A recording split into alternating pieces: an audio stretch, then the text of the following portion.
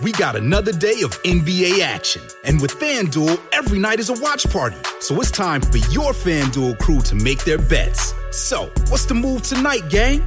You know that new customers who bet $5 get $200 back in bonus bets if you win. Woohoo! We're heating up, fam. Bet all the stars with all your friends and make every moment more only on FanDuel. New customers bet $5, get $200 back in bonus bets if you win. Make every moment more with FanDuel. It goes down in the DM. It go down in the DM. 21 plus and present in Virginia. First online real money wager only. $10 first deposit required. Bonus issued is non-withdrawable bonus vest that expires 7 days after receipt. See full terms at FanDuel.com/sportsbook. Gambling problem? Call 1-800-GAMBLER. One semester of law school. One semester of criminal justice. Two experts. I'm Kristen Caruso. I'm Brandy Egan. Let's go to court. On this episode, I'll be talking about Vincent Chin. And I'll be talking about a murder mystery. Did this come from your favorite program? There's no program on this case. Oh, shit. Nope. Color me intrigued, madam. This came purely from I had no idea what I wanted to talk about on this week's episode. I read 50 different articles about different cases. I was like, I don't want to talk about any of those. And then what happened? So then I Googled something near and dear to my heart and... Lance Bass? Murder in Johnson County. Oh. Okay. Found yourself a local one, did you? Sure did. Brandy, bad news. I ate too much to talk. That is bad news because that's what we do on this podcast. Everyone, we went out to lunch and then Norm was like, hey, what would happen if we went by Andy's and got some frozen custard. And of course... We both were like, no, I'm not doing it. Don't make me eat this whole thing. And then he forced us to have chocolate malts. Well, you had what did you have? A mint crumble shake? Oh, my God, it was delicious. I did the thing where I was like, I'll just take a few sips and then I'll probably put it in the freezer for later. And I ate the whole thing. What the hell are you doing? Putting on a little Brandy. Lip.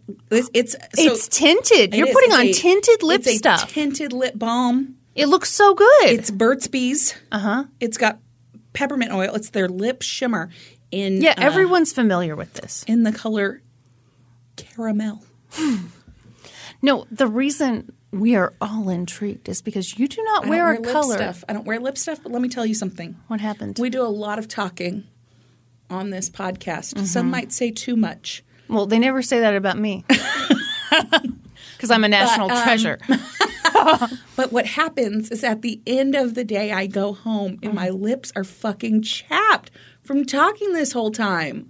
So I placed this in my pocket this morning and thought it might come in handy. Well, that was a wonderful story, and I'm glad we paused for it. Here's another great story. Our Patreon. Our Patreon is a story that tells itself. You know, for just $5 a month. What's a story that tells you can itself? Sponsor this very podcast. A podcast didn't need. The Christian Children's Fund. Nope. Was that Sally Struthers? Did she do the Christian Children's No, it was the old guy with the beard. Oh, yeah. We discussed this. Oh, yeah. Anyway, for just $5 a month, you can support this podcast. This is probably in poor taste that we're saying this. Other podcasts to do it. You get a monthly bonus episode. Yeah. You get into the Discord to chit-chat the day away. Yeah. At the higher levels, you get more stuff. You get stickers. You get cards with our autographs. You get inducted into the podcast at the $10 level. That's the... No. Sorry. I was clearly only half paying attention. Ma'am, are you part of this podcast or do you just show up sometime? I actually thought I got fired this week. I couldn't get into the Discord. Turns out it was just like a worldwide Discord outage, and I've not been fired from my own podcast.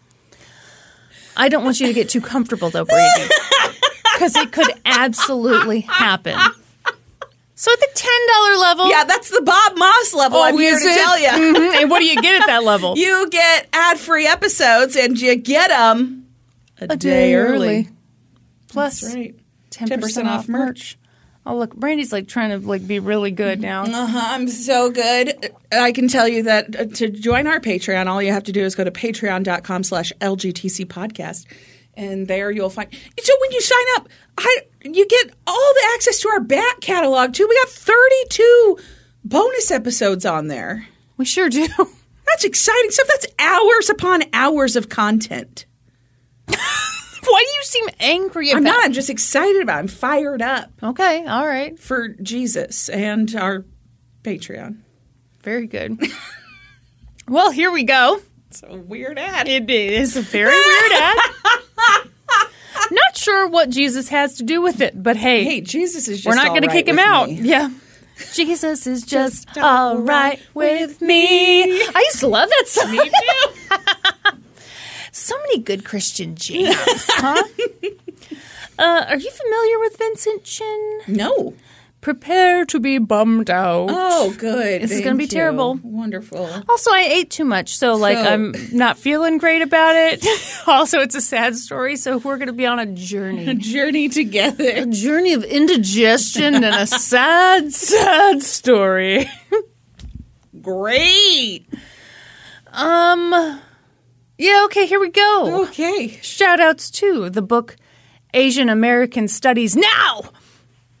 But, is that a textbook? Yeah, it's a textbook. Okay. And the now wasn't capitalized, but it wasn't like now. That's what I call Asian American Studies.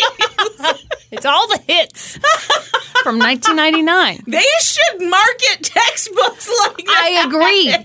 I agree. Because, sometimes with those updates, you're like, did they just update a few words? No, it's all the new hits. Yes. Anyway, that's by Helen Zia and an article from CNN by Harmeet Kaur. And I'm not going to tell you the title of it. Because it gives it all away. Like, the whole damn thing. There's a period in this headline, which it's too long. I was going to say that's a too long of a headline. That's too long. Yeah. Also, where would we be without Wikipedia? I don't know. Probably dead in a ditch somewhere. Well, damn. You heard it here first, folks. Wikipedia saves lives. Picture it, 1982, Detroit, Michigan. At this point in time, Detroit was okay. Anyone who loves Detroiters, like I did, will understand that joke. And the rest of you are very lame. Obviously. At this point in time, Detroit was the automotive capital of the world. The world? It had always been that way. It would always be that way. Or would it? See, for so long, the automotive industry supported a ton of jobs. But by 1982, American car companies were on shaky ground, Brandy. Japanese car companies had the nerve to make better cars and sell them for less money. What? You seem scandalized. No, I have the hiccups, and I was trying to silence it. This is a bad time to get the hiccups. It sure is. For consumers, this was a no-brainer. Do I want a better car for less money? Yes, I do. Yeah. And so American car companies had smaller profit margins, and they ended up laying a bunch of people off. Yeah. And it sucked. People who thought they'd found steady work that would keep them employed for the rest of their lives all of a sudden lost it. The city hit hard times. The people who were suddenly out of work were given a new name, the New Poor. Oh. I know. I'd never heard that before, but isn't that just... Yeah, that sucks. Yeah. It was a rough time for the American automotive industry, and the people who were in charge, or who got laid off, or whose jobs were at risk, wanted someone to blame. Oh, good. Just put that together. Now she knows where this is going. Great.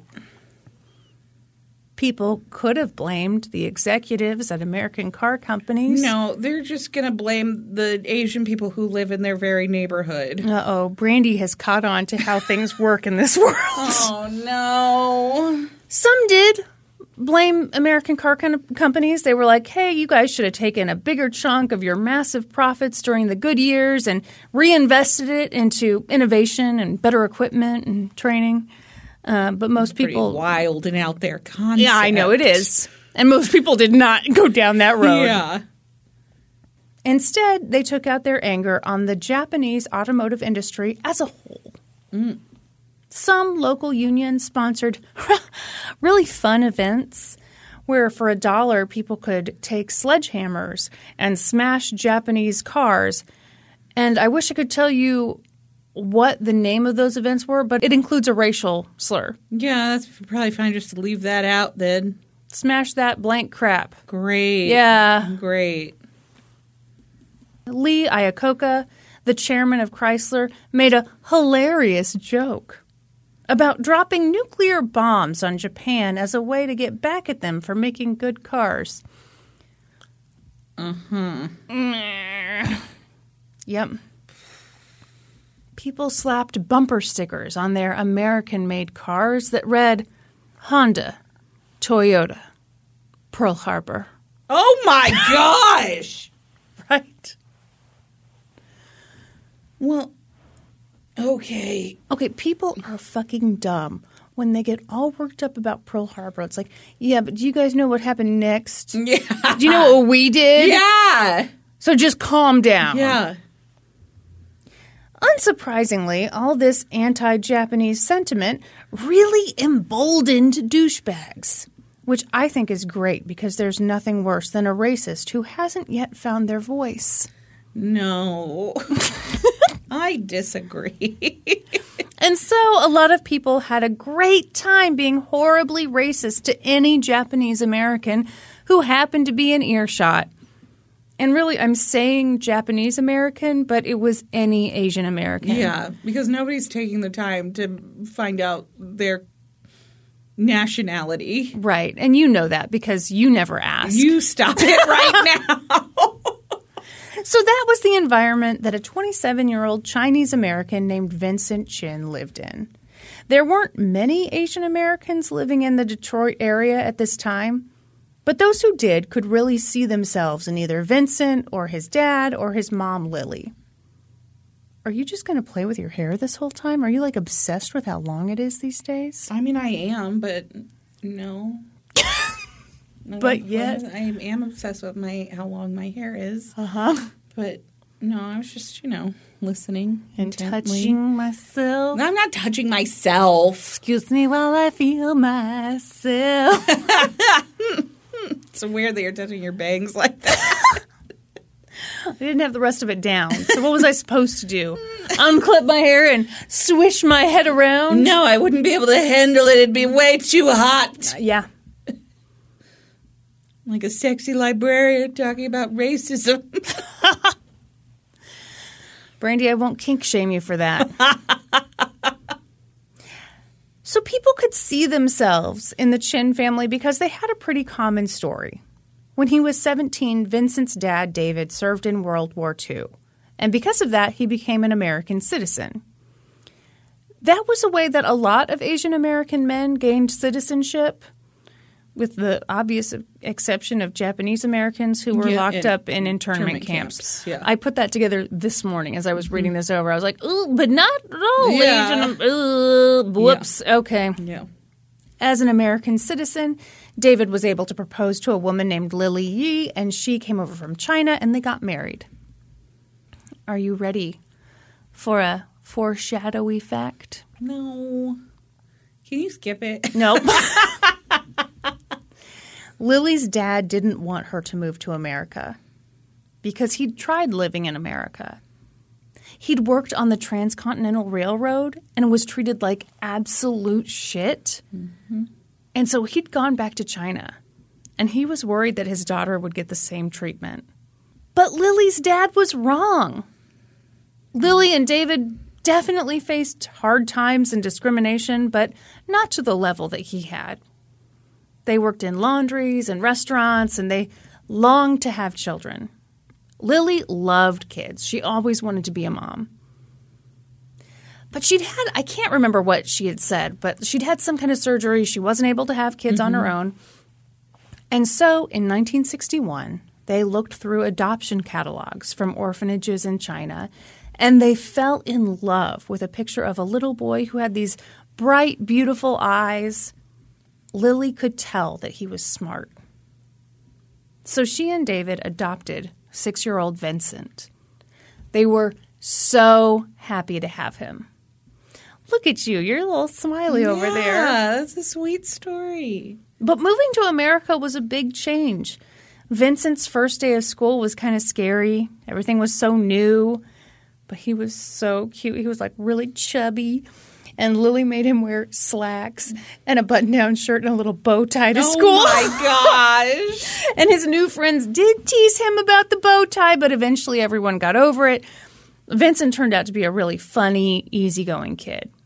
He went to Oak Park High School, where he ran track and wrote poems, or poems, as Brandy would say. Mm-hmm. And after he graduated high school, he went to the Control Data Institute, which sounds made up. CDT. Mm-hmm. What? Yeah. Huh? I just made that up right now. Well, and you said CDT. Controlled Data Institute. Oh. I don't think you know what you're talking about. Anyway, it's a real computer tech school. And after he graduated, he got a job as an industrial draftsman at Efficient Engineering. Oh, it's in the name. Mm-hmm. They put inefficient engineering out of business in no time. That's stupid. Thank you very much for laughing at that.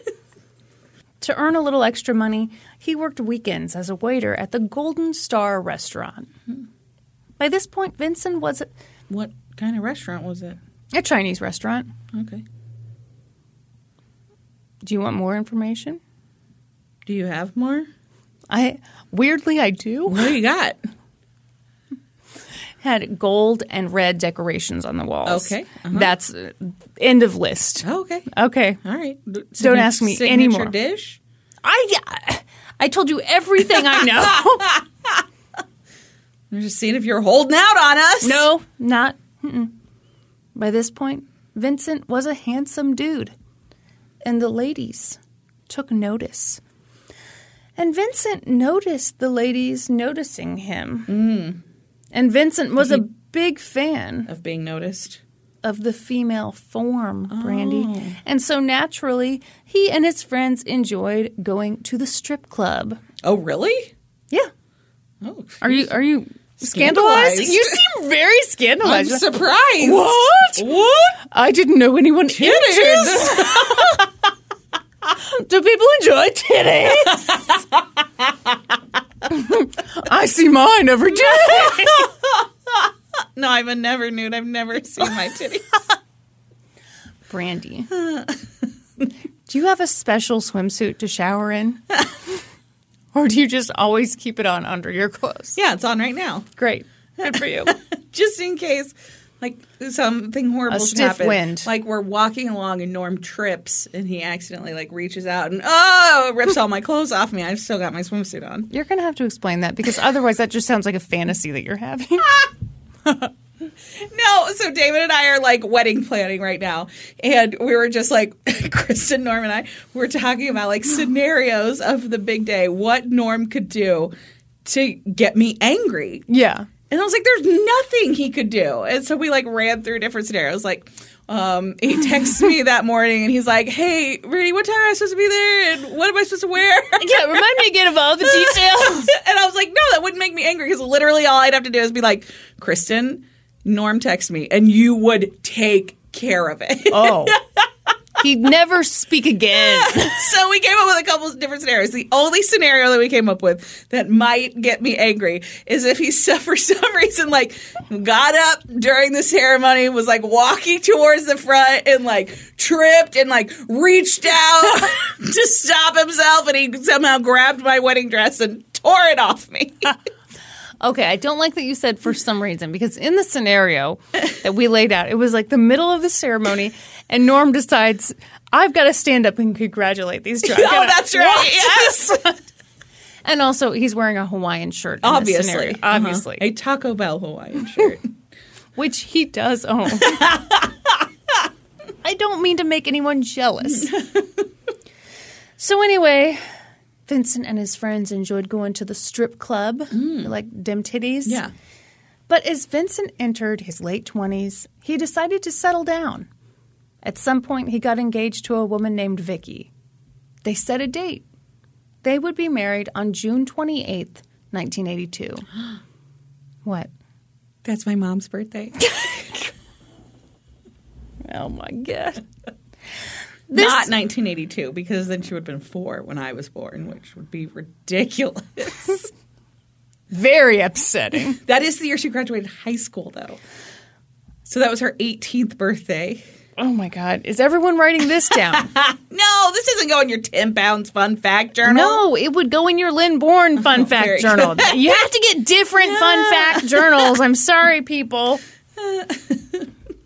This was obviously a joyous occasion. The wedding was going to be huge.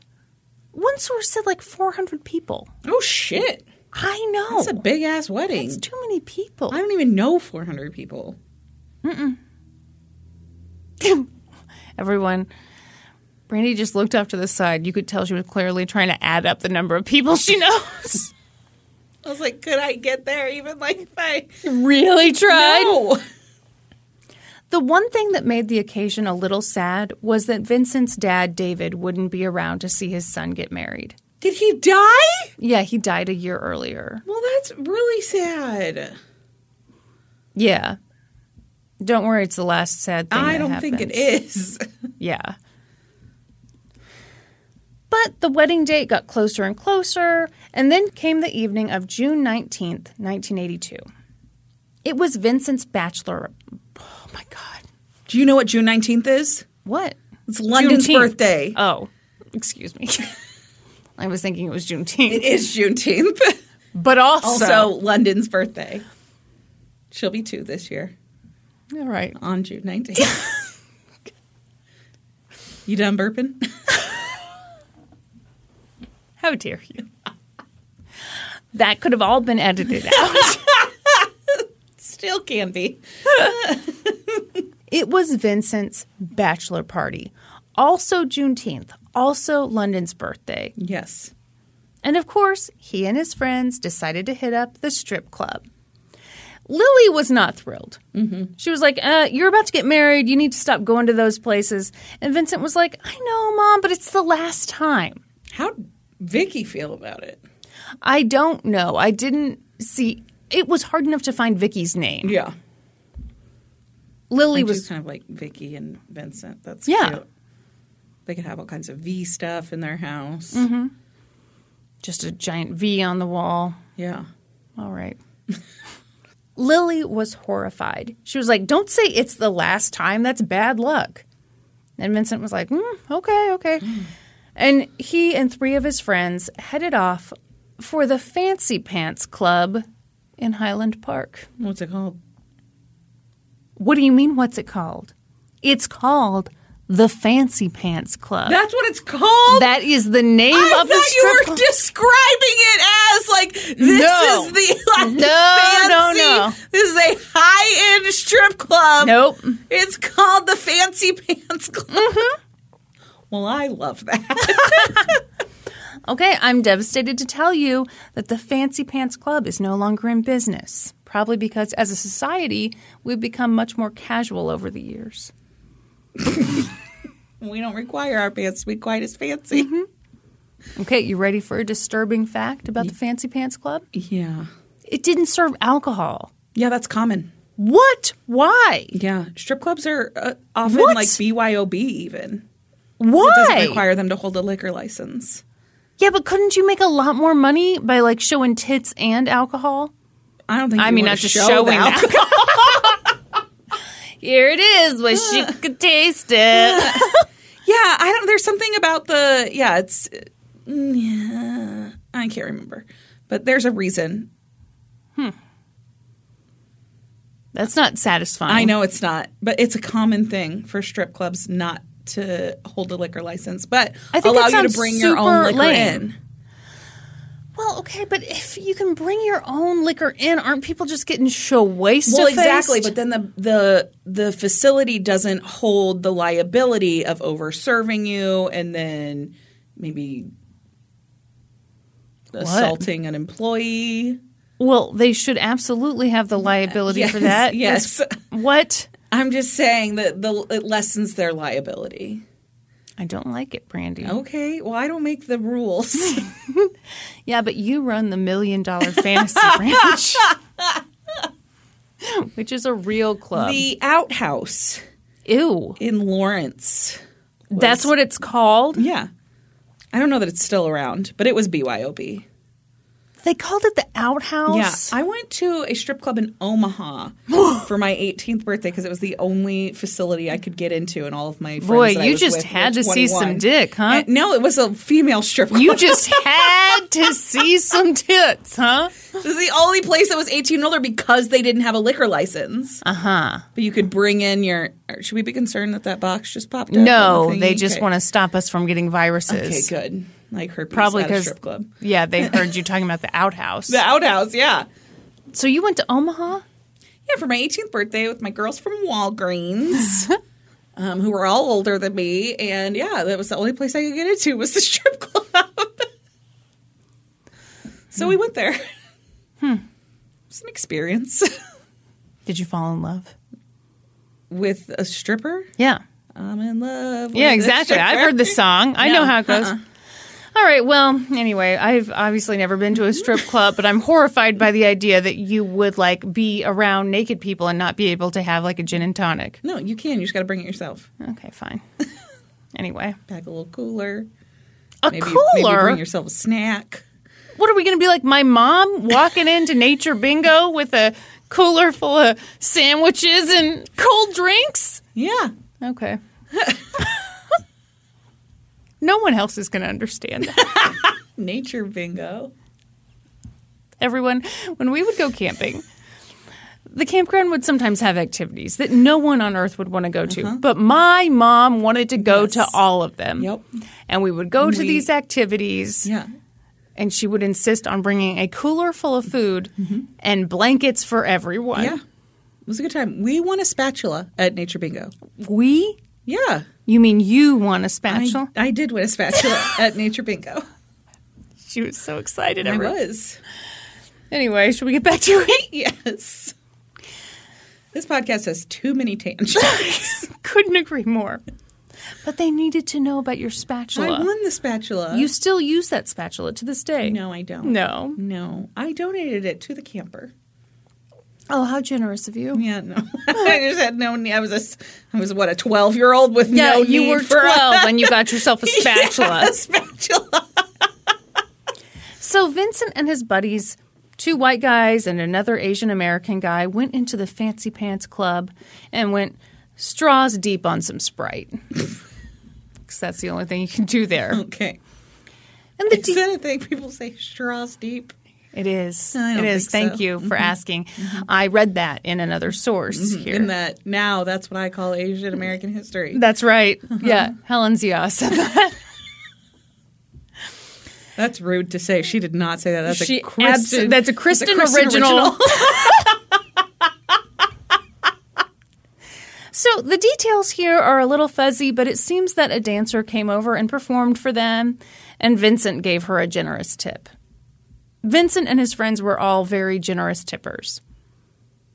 And that seemed to anger these 2 douchebags who were also at the strip club. They were Ronald Ebens and his stepson, Michael Nitz. I like to go to the strip club with my stepdad, too. Just always at the strip club with my stepdad. You know, I knew you would make fun of these 2, but I just want to say for the record that I think it's great that these 2 found something in common. They both like to gaze at vulvas and sip Diet Coke. Nobody's going to a strip club to gaze at vulva. No, they're not. They're looking away. Are you kidding me? Absolutely. No alcohol served. They get the Diet Cokes and they just gaze at the vulvas. I know how it goes. Brandy's like, oh, I can't look. I'm not here for that. I'm here to look at the architecture. Ronald was a plant supervisor for Chrysler, and Michael had been laid off from Chrysler. And these two saw Vincent Chin and his friends having a good time, and they didn't like it. Yeah. They didn't like that the dancers were paying attention to these guys. Vincent's friends overheard Ronald say racist things about them. And one of the dancers, Racine Colwell, heard Ronald say, "It's because of you little motherfuckers that we're out of work." Wow. Yeah. So It's actually not, because Vincent's family is from China. well, right, and even if he were from Japan, Yeah. like he's not working for Toyota. No, like, he doesn't run Toyota. Yeah, that's a big leap. Oh, my gosh. So Ronald claims that at this point, Vincent got up and sucker punched him. That didn't happen. And the stepson, Michael, shoved Vincent. And Vincent shoved him back. And then the stepdad, Ronald, was like, you mess with the bull, you get the horns. So he grabbed a chair, he held it up in the air, and then he, boom, brought it down. Oh, shit. Oops, he accidentally brought it down on his stepson's head. Oh, my gosh. Yeah. Like, really fucked up Michael pretty well. Great. Somehow he's still mad at Vincent over this. I mean, dude, you're the one who did that. Anyway, at this point, it was a total shit show, and Michael was bleeding from the head. So a bouncer was like, hey, break it up. One source said he kicked both groups out of the club, but it seems like it was staggered. So Vincent and his friends were asked to leave, and the bouncer led Michael and Ronald to the bathroom so that they could get cleaned up. And while they were in the bathroom, one of Vincent's friends came in. It was a guy named Robert Sorosky.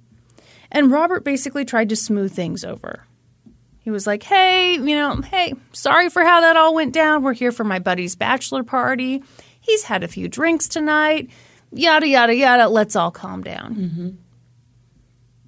And then Robert must have used the turlet or something, because Ronald and Michael left the strip club. And Vincent and the rest of his friends were still standing around in the parking lot waiting for their buddy Robert. And they saw Ronald and Michael come out, and Vincent called Ronald a chicken shit. At that point, Michael just lost his shit. He ran to his car. He got out a baseball bat. Oh, shit. It was a Jackie Robinson model. And started coming at Vincent with the baseball bat. And Vincent was like, hey, if you want to fight, let's fight, but put the baseball bat down. Yeah. Michael refused. He kept coming for Vincent, and so Vincent ran. And his other Asian American friend, Jimmy Choi, ran with him. Mm-hmm. But Michael couldn't keep up with them. So he came back to the parking lot with his baseball bat, mad as hell, not the least bit interested in letting this thing go. He was like, we have to find those guys. So he and Ronald paid some random dude $20 to, quote, get the Chinese. Is he asking them to go to a restaurant and pick up some nice takeout? No. Okay. They spent the next half hour riding around trying to find Vincent and his friend. Great. And incredibly, they did. Wonderful. They found them outside a McDonald's on Woodward Avenue. Vincent and Jimmy were laughing, and evidently I don't believe that that's what made Ronald and Michael mad, but they got really mad, so they decided to do something. Ronald had always really been triggered by McDonald's because of that whole Ronald McDonald thing. Uh-huh. Mm-hmm. Really took over his whole identity. Yeah. So embarrassing. Mm-hmm. And Michael had a strong resemblance to the Hamburglar. And see, now you're laughing at him. This is how people become monsters, Brandy. That's right. They crept up behind Vincent and Jimmy. But Vincent spotted them when they were just a few feet behind him. So he turned to his friend and he goes, "Scram." So they all ran. Jimmy got away. Vincent didn't. Michael grabbed Vincent and held him down while Ronald beat him with a baseball bat. Oh, my gosh. It was brutal. 2 off-duty police officers saw it all happen. One of them later said that Ronald Ebens had been swinging the baseball bat like he was swinging, quote, for a home run. Oh, my gosh. Jimmy saw everything. He ran back to try to help his friend. By that point, one of the officers identified themselves and told Ronald to drop the bat. Jimmy cradled Vincent's head in his hands. And Vincent uttered his last words. "It's not fair." Oh. Jimmy yelled for someone to call an ambulance, but no one moved. So he ran inside the McDonald's and called the ambulance himself. Then he came outside and held Vincent's hand as they waited for the ambulance to arrive. Oh, my gosh. That night, Ronald was arrested and Vincent was taken from the scene by an ambulance. But it didn't look good. He'd been beaten so badly that part of his brain had spilled out onto the street. Oh, my gosh. He never regained consciousness. He died 4 days later on June 23rd, 1982. 5 days before his wedding day. I must have fucked something up because my next line in the script is, "They buried him on the day he was supposed to get married." That's probably accurate. Okay. Yeah.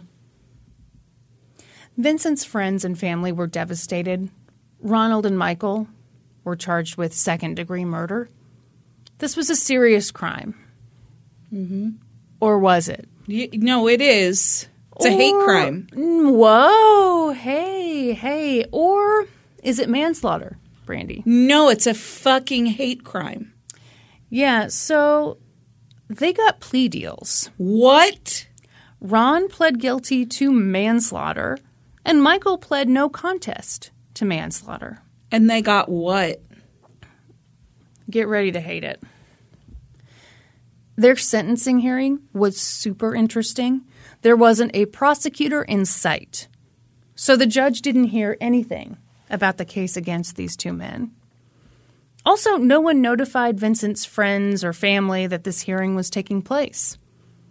So they couldn't be there to witness it, let alone give any kind of victim impact statement. Mm-hmm. The only people who were there were Ronald, Michael, their defense attorneys, and the judge. The defense attorneys explained to Judge Charles Kaufman that Ronald and Michael were 2 hard-working men with no criminal history. This was simply an example of 2 drunk dudes making dumb decisions. No. Also, Vincent started the fight. Ronald and Michael only attacked Vincent because they were in the heat of the moment. It was that drunken macho energy. You know, the kind that makes you commit a hate crime. Mm-hmm. There's that song about it.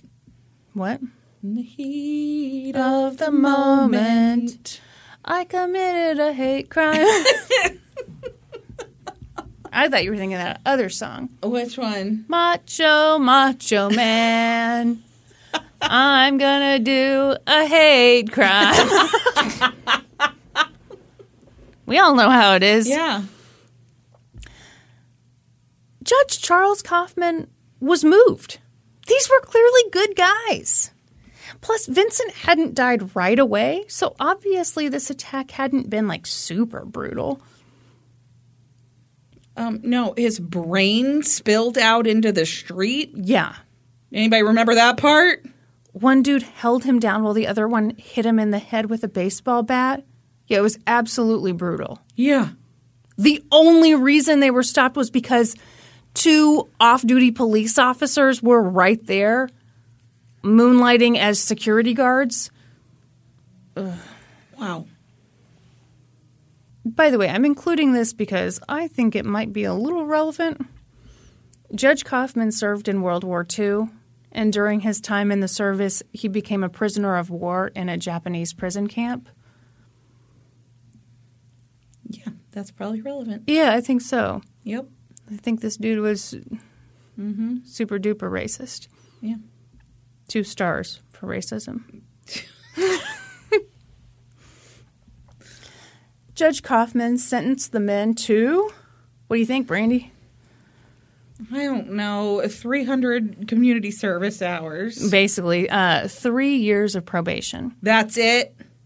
He also ordered them to pay $3,000 in fines and $780 in court costs. Cool. For killing a man. They murdered someone. In a racially motivated attack. Yeah.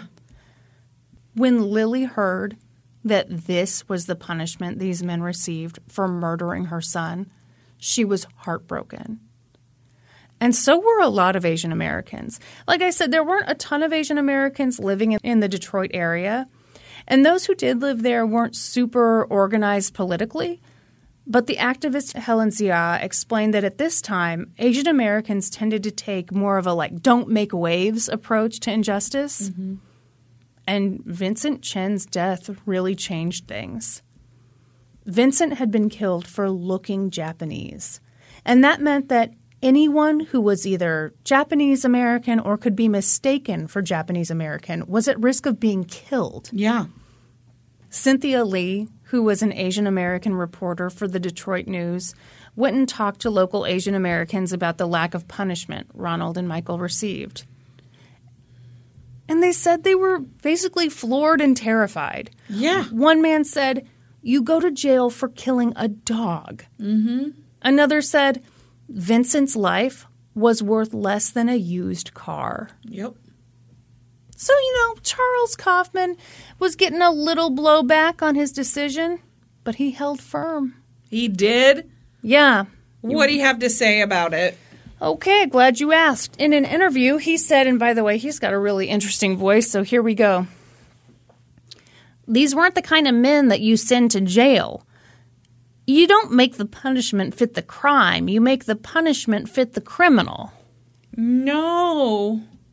These aren't the kind of men you send to jail. No. They killed a man. Murdered a man. Yep. They hunted him down and beat him. And he died. You make the punishment fit the criminal? No, you fucking don't. Well, and also, I'd say these are pretty bad criminals if that's what they did. Yeah. Would you like a more detailed explanation? I think you'll understand it much better. Okay, great. The victim lingered for 4 days, which again, based upon everything, was indicative to me that they attempted to administer a punishment.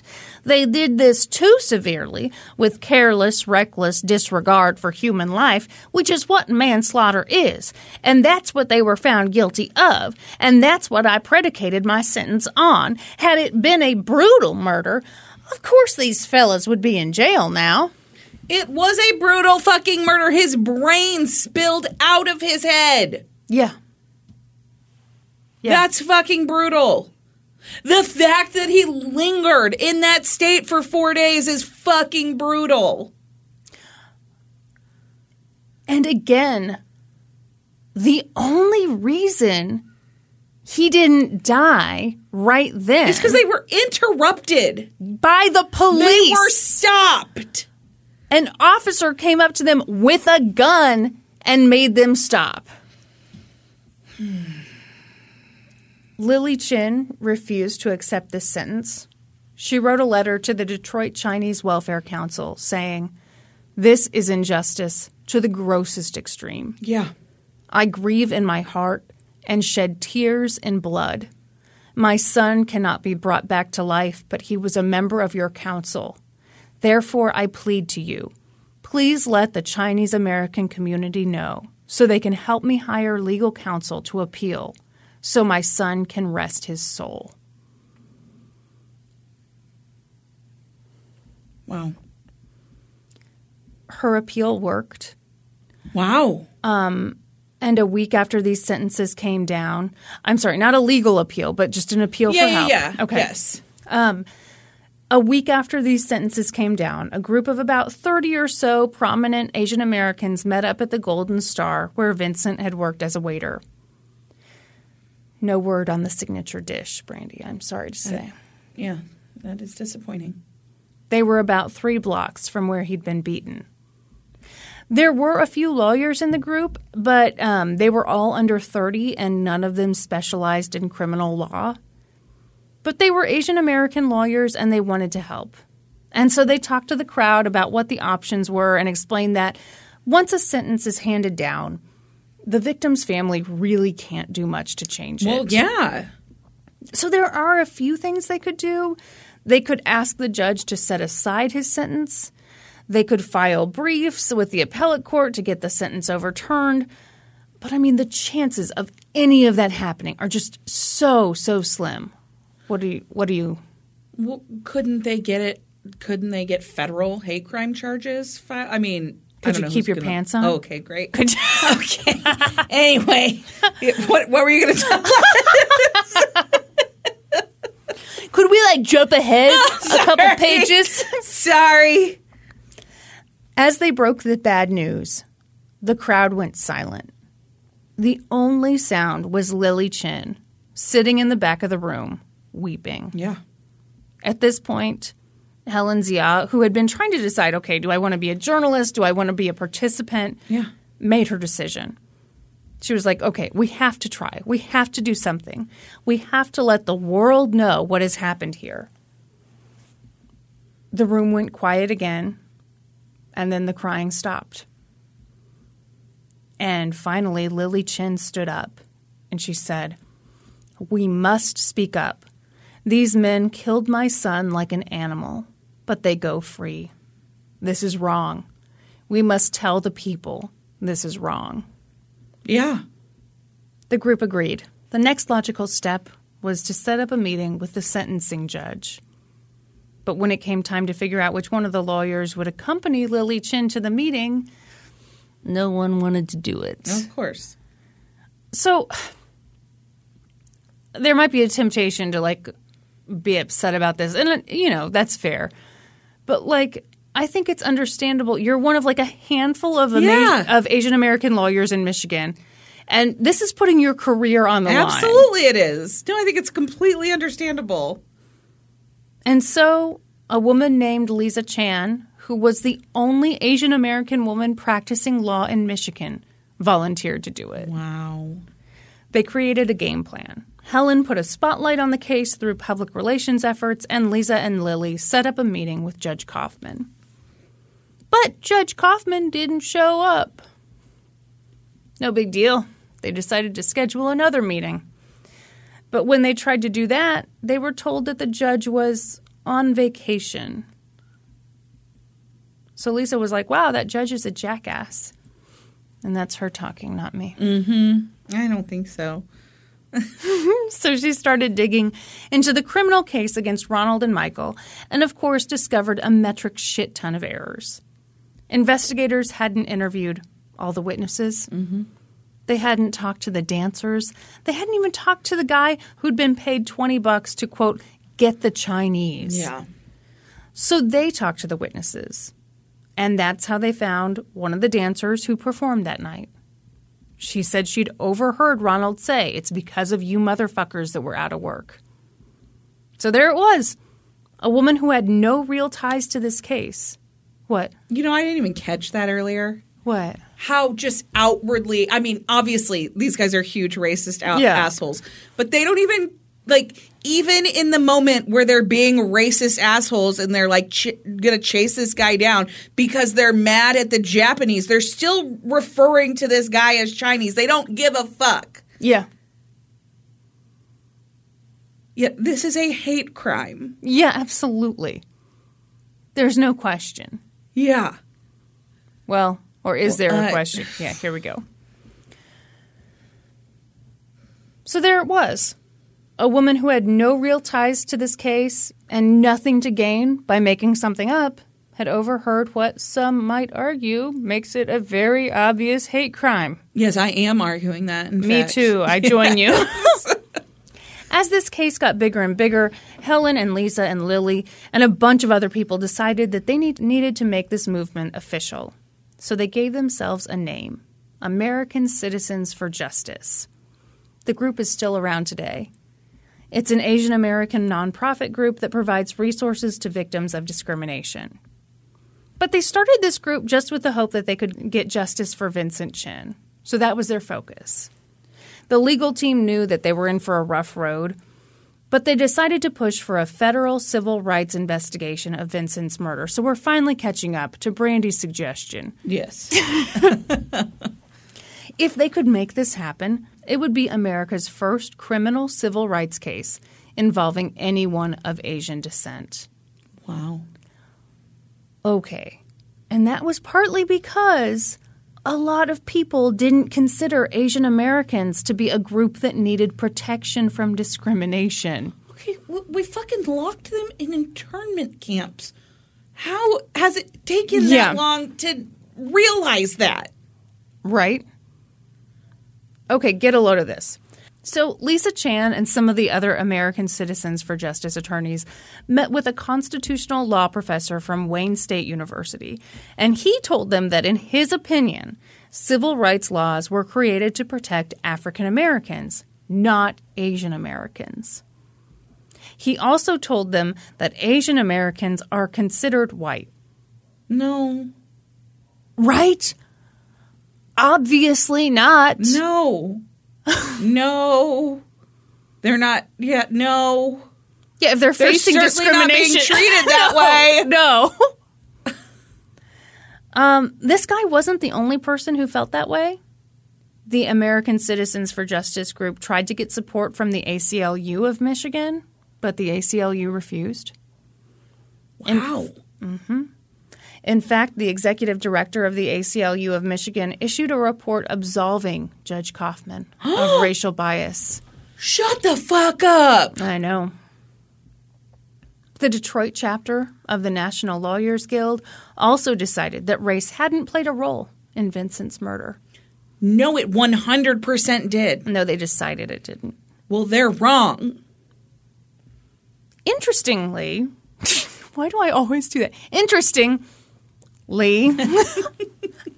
while the local chapter wouldn't show support, the National Lawyers Guild's West Coast chapters were like, this was definitely racially motivated. Yes! And so the national group endorsed the ACJ's efforts to get justice for Vincent Chin. But the local one wouldn't. What are you making that face for? That is really interesting. Okay, so I'm going to pause here. Oh.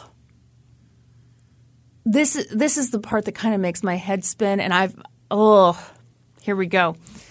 So in her book about this, Helen wrote about a time when she and Lisa would go on like local radio shows and talk about the case, and obviously they got a lot of support from the African American community. Yeah, but there was also like some people who were like, we just got these civil rights. We just fought for these. And now you want us to fight for yours?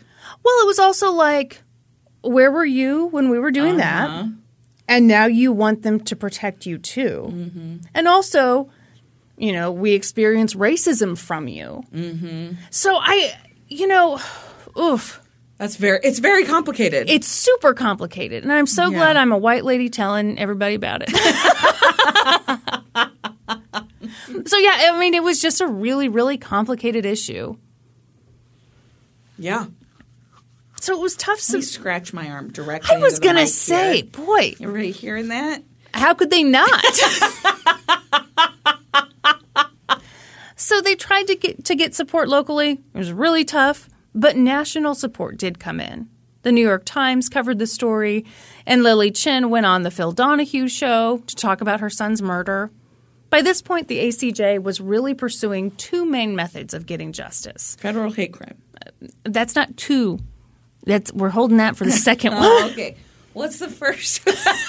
First, they filed briefs with the appellate court to overturn Judge Kaufman's sentence on the basis that he delivered it with incomplete information. Or, I'm sorry, based on incomplete information. But that wasn't successful because of double jeopardy with Ashley Judd. Mm-hmm. They also asked Judge Kaufman to set aside his sentence, but you can just guess how that went. Yeah, he wasn't going to do that on account of the... Being a racist douchebag. What if he'd said, I'm sorry, I'm just too racist. I'm just too racist. I'm not going to be able to do that. So their only path left, Brandy, was to push for a federal civil rights case. Okay, great. How's that going? In November 1983, they prevailed. A federal grand jury indicted Ronald and Michael for violating Vincent Chin's right to enjoy a place of public accommodation. The defense did try to get this whole thing thrown out by arguing that federal civil rights laws only applied to African Americans, but that didn't work. You're making that face again. Yeah, because it is. It's very complicated. I mean, yeah, this is another group that's being discriminated against. They need to be protected. And, you know, it's funny. I wish I could go back and listen to some of those old radio interviews because it seems like Helen and Lisa did a really good job of being like, hey, we're not trying to compare. No. Because, I mean, yeah, you can't compare to slavery. Yes. But absolutely there's more than one group in this country that's going to get shit upon and is going to face discrimination. Yeah.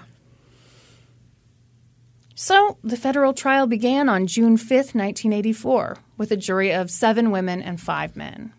Theodore Merritt delivered the opening statement for the prosecution and said that what happened that night was a story of ugly racism which turned violent. In his opening statement, Ronald's defense attorney, David Lawson, told the jury that it was pretty racism which turned violent. I'm so sorry.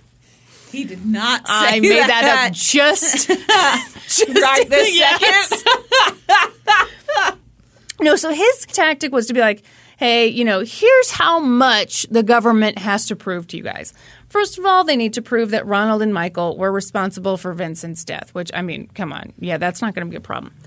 But also they have to prove that he killed him because of his race and with the intent to stop him from enjoying a place of public accommodation. But they couldn't do that because this was a case of drunk men getting into a fight. Race had nothing to do with it. Yes, it fucking did. The only he reason... paid somebody $20 to get the Chinese. No, the only reason we were all here... You little guys are the reason we're out of work. Or something to that effect. Motherfuckers. Yeah, you lightened it up. I thought he said something about him being... Yeah, little motherfuckers. Oh, okay, little motherfuckers, okay. The only reason we were all here is because Ronald and Michael were given probation, and that made Vincent's friends and family and his community very angry. And for that reason, racism had been put into this case, Brandy. Bull fucking shit. Yes, that's part of it. Yes, it is a miscarriage of justice that they got only probation for murdering a young man. Please don't be hysterical. But racism is part of it. Yeah. It's a huge part of it. Racism is part of everything in this. Yes. Racism is part of the sentencing in addition to the crime. He said... Sorry for my primal squeal there. He said that the testimony of witnesses would be distorted, fabricated, and changed to support the government's charges. Well, that's a bold fucking claim, sir. Sure is. But, you know, they made up this whole thing, Brandy, to make it look like it was a hate crime. No! Nope. Oh, fuck. The jury heard from Vincent's friends and from the dancers at the club. So arguably the most important witness for the prosecution was Racine Caldwell, who had overheard Ronald say, "It's because of you little motherfuckers that we're out of work." She said that when Ron said that, Vincent responded, "I'm not a little motherfucker." And Ron said, Well, I'm not sure if you're a big one or a little one. And things devolved from there. Mm-hmm. Okay, so I didn't include this in my notes. But, during cross-examination, the defense I thought was so stupid. They get up there. He's like, so you liked Vincent Chin, right? And she's like, well, he was a customer. Yeah, I liked him all right.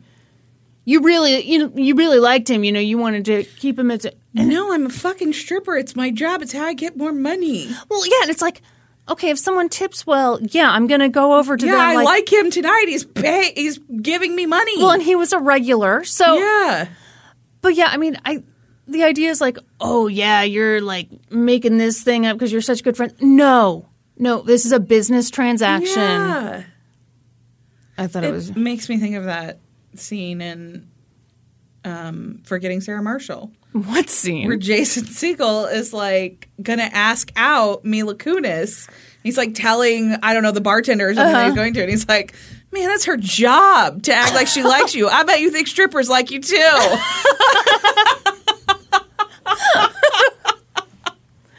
A classic film. It is a classic film. The surprise male nudity in that is just delightful. Have I laughed harder? Bad Trip. Oh, really? Have you watched Bad Trip? I've not watched it yet. You did recommend it to me. There's a scene, a non-consensual sexual relations scene with a gorilla that really tickled me. The gorilla tickled you? In a way, yes. So the tough thing was that every Asian American who heard that sentence, it's because of you little motherfuckers that were out of work, knew that it was racially motivated. Yes! Can you? I cannot! There's no question here! I'm banging my gavel. You're Randy, racist. You have no gavel. You are racist.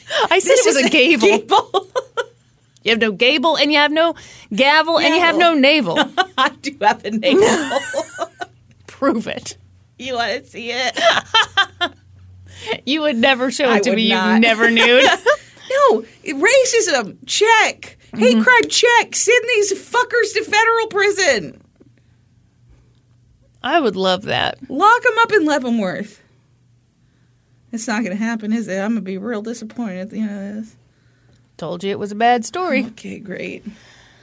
So the tough thing about that sentence is that it doesn't technically contain a racial slur. I know. Oh, get ready to be even more annoyed. Because even if it had contained a racial slur, under the law, that wouldn't necessarily be enough to prove that this was a racially motivated crime, which I personally think is bullshit. Yeah, it is.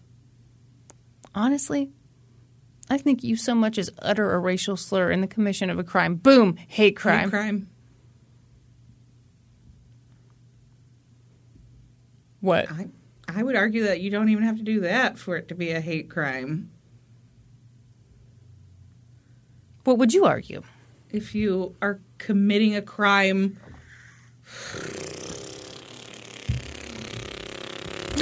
That's a terrible argument. You've got to use words in a court of law. Yeah, it's difficult to prove it, but yeah, if you're motivated to commit a crime purely based on the difference between your skin color and somebody else's skin color, that's a fucking hate crime. Sure. Does it have to be purely because of that? I don't know. I don't think so. No. I mean, I think even if it's a big factor. Yeah. Anyway, I'd like to toughen up these hate crime laws. I would too. Who do we write to? Also, I would like to say the hate crime does not have to only involve skin color. There's sexual orientation. There's all kinds of... We don't have all goddamn We day. do not have all goddamn day to list all the categories that should be protected under hate crimes. Could we get, like, basic white bitches protected? No, but Kristen telling me these horrible stories should be considered a hate crime. I think a lot of our white listeners agree with you. I really hate it when she does these ones. makes me feel icky. Can we get back to just like other murders? Oh, that's going to go over great. Yeah. Oh, So the prosecution had to establish that when Ronald said, "you motherfuckers," he meant people of Asian descent. And that was the reason he and Michael attacked Vincent. Jimmy Choi was another powerful witness. He told the jury about his experiences that night, and when he was cross-examined, the defense tried to use his own words against him from interviews he'd done with attorney Lisa Chan. The defense's argument was that Lisa had coached the witnesses to help drum up this idea that Vincent had been murdered because of his race. And that kind of held some weight because in his first talks with Lisa Chan, he didn't mention overhearing the men use a racist term. But he did mention it later. On the stand, Jimmy chalked it up to not wanting to talk about racism or race. That was just how he handled things. And that as time went on and he reflected more on that night, more memories came back to him. So I thought this was really interesting. One thing from Helen Zia's book, she talked about how when they first came up with this idea of what if we go after federal hate crime charges, a lot of Asian Americans were like, hold on, can we do that without mentioning race? Why? Because I think at that time they did feel like they kind of occupied this weird middle ground, maybe between black and white. And it's like, well, if we don't make waves, if we don't mention racism, We then just fly under the radar. yeah, maybe it won't become worse for us. Yeah. Yeah, That's really sad. I know. Yeah. So the defense argued that this was absolutely not a hate crime. This was simply a case where a bunch of drunk men had too much to drink, and things got tragically out of hand. Ronald testified in his own defense, but he did not do great on the stand because his memory was so bad. He had too much to drink that night. He couldn't remember much. Oh, but you know what he could remember? He remembered without a doubt that he never used any racial slurs, and he never said, "you little motherfuckers are the reason we're out of work." Oh, did he? What an interesting and incredibly selective memory. Am I right? Yeah. That's such a weird thing that's so common with people who testify in their own defense.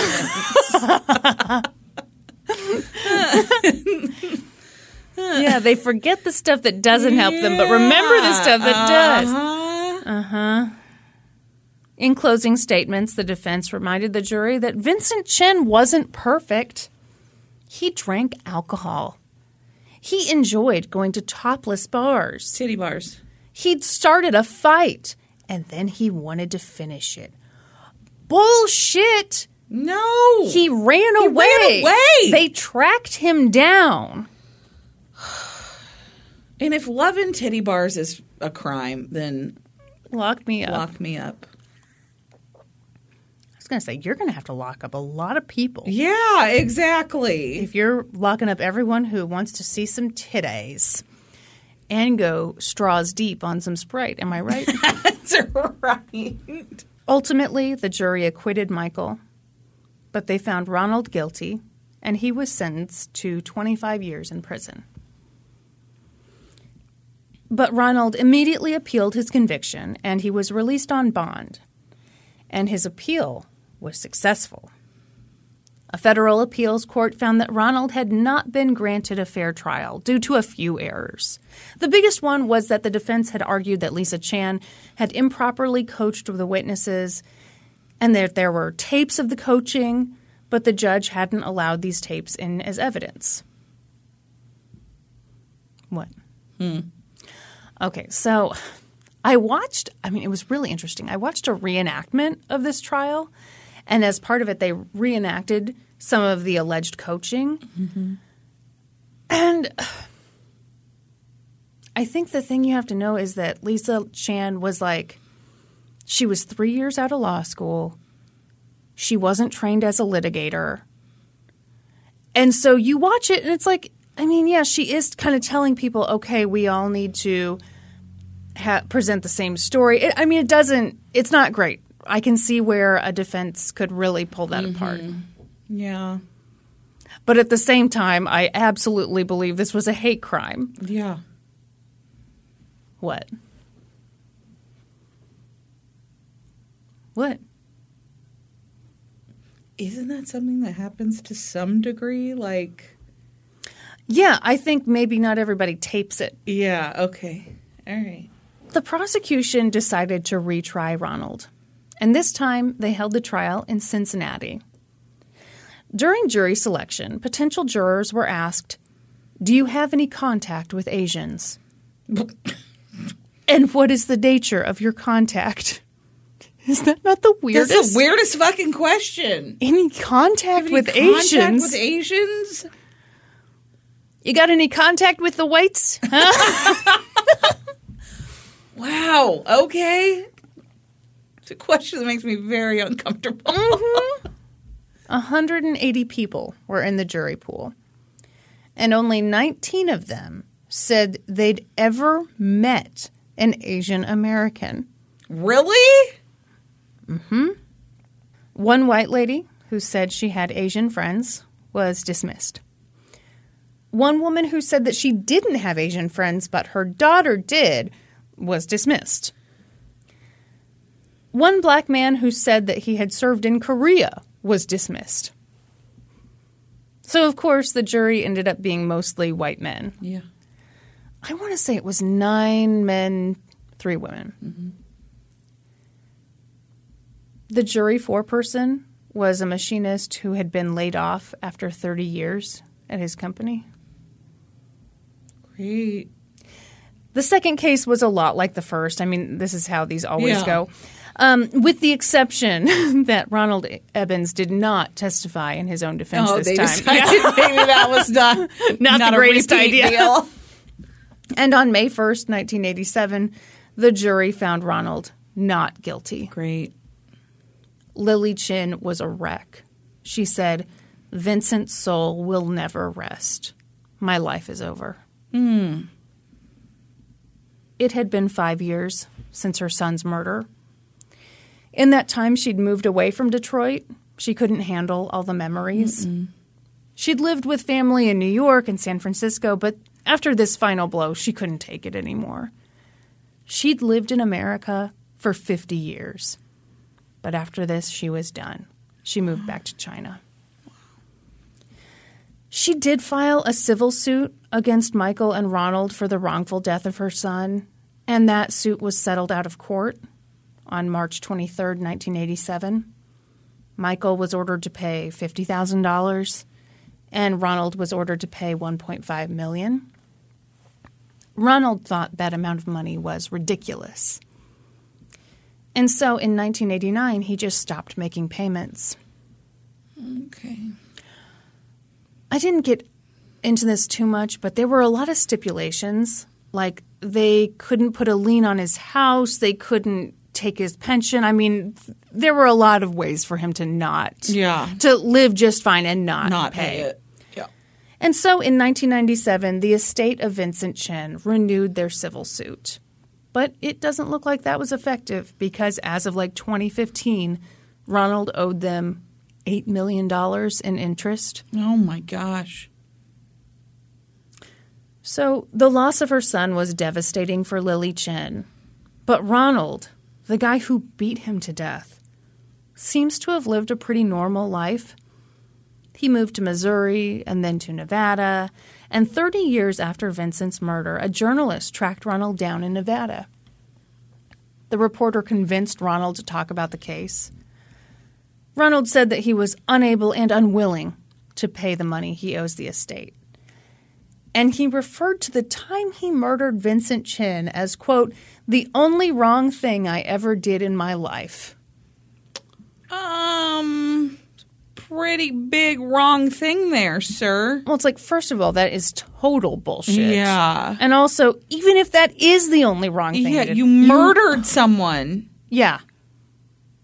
Probably shouldn't be sitting on your ass in Nevada. He said he was sorry, kinda, and that it wasn't racially motivated and there was fault to go around, you know. Okay. The journalist asked him about his life, and Ronald said that he just watches a lot of TV. Cool. Specifically, America's Got Talent.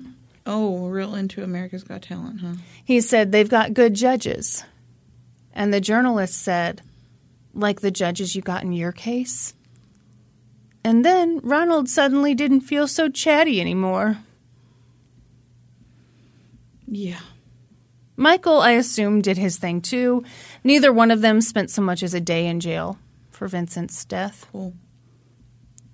Are you done with this completely? You look... This is just, it's horrible. Yeah. This was all a terrible injustice, but thanks to the way that Asian Americans reacted and organized around Vincent's death, this case became a jumping-off point for a lot of good.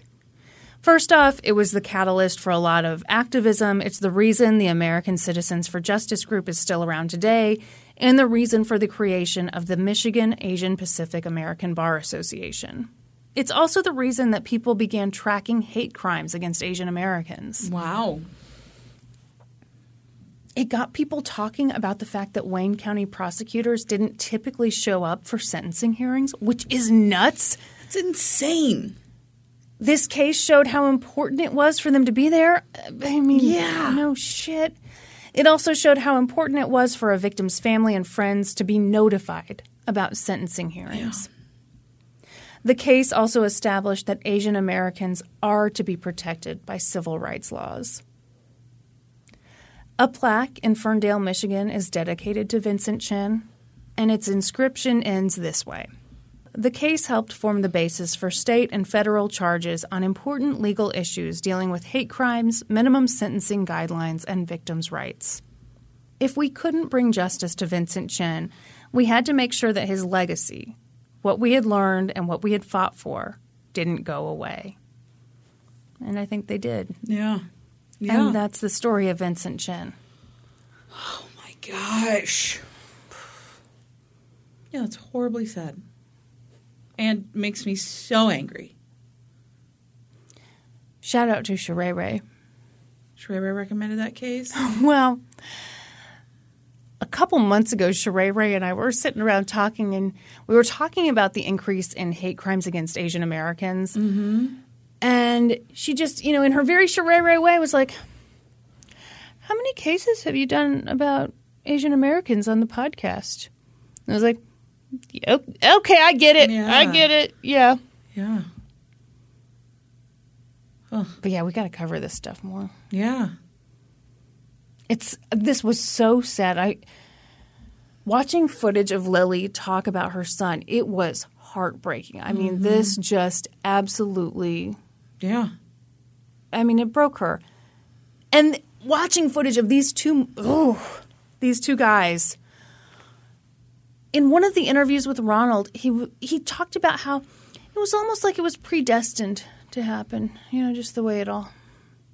Oh, yeah. It was predestined that you were going to murder some poor young man? Mm-hmm.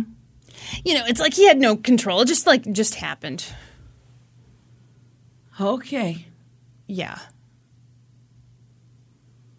Cool. Ugh. Hate that.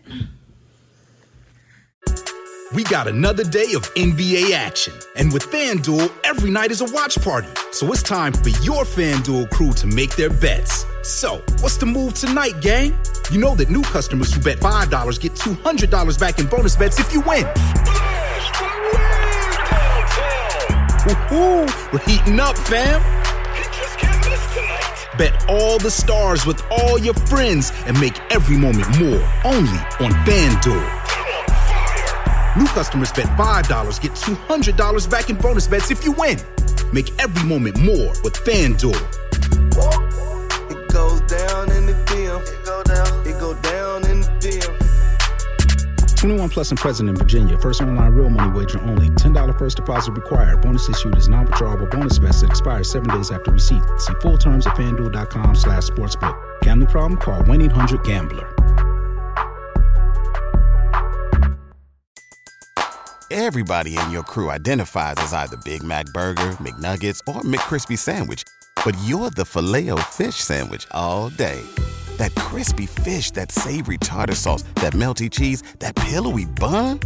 Yeah, you get it.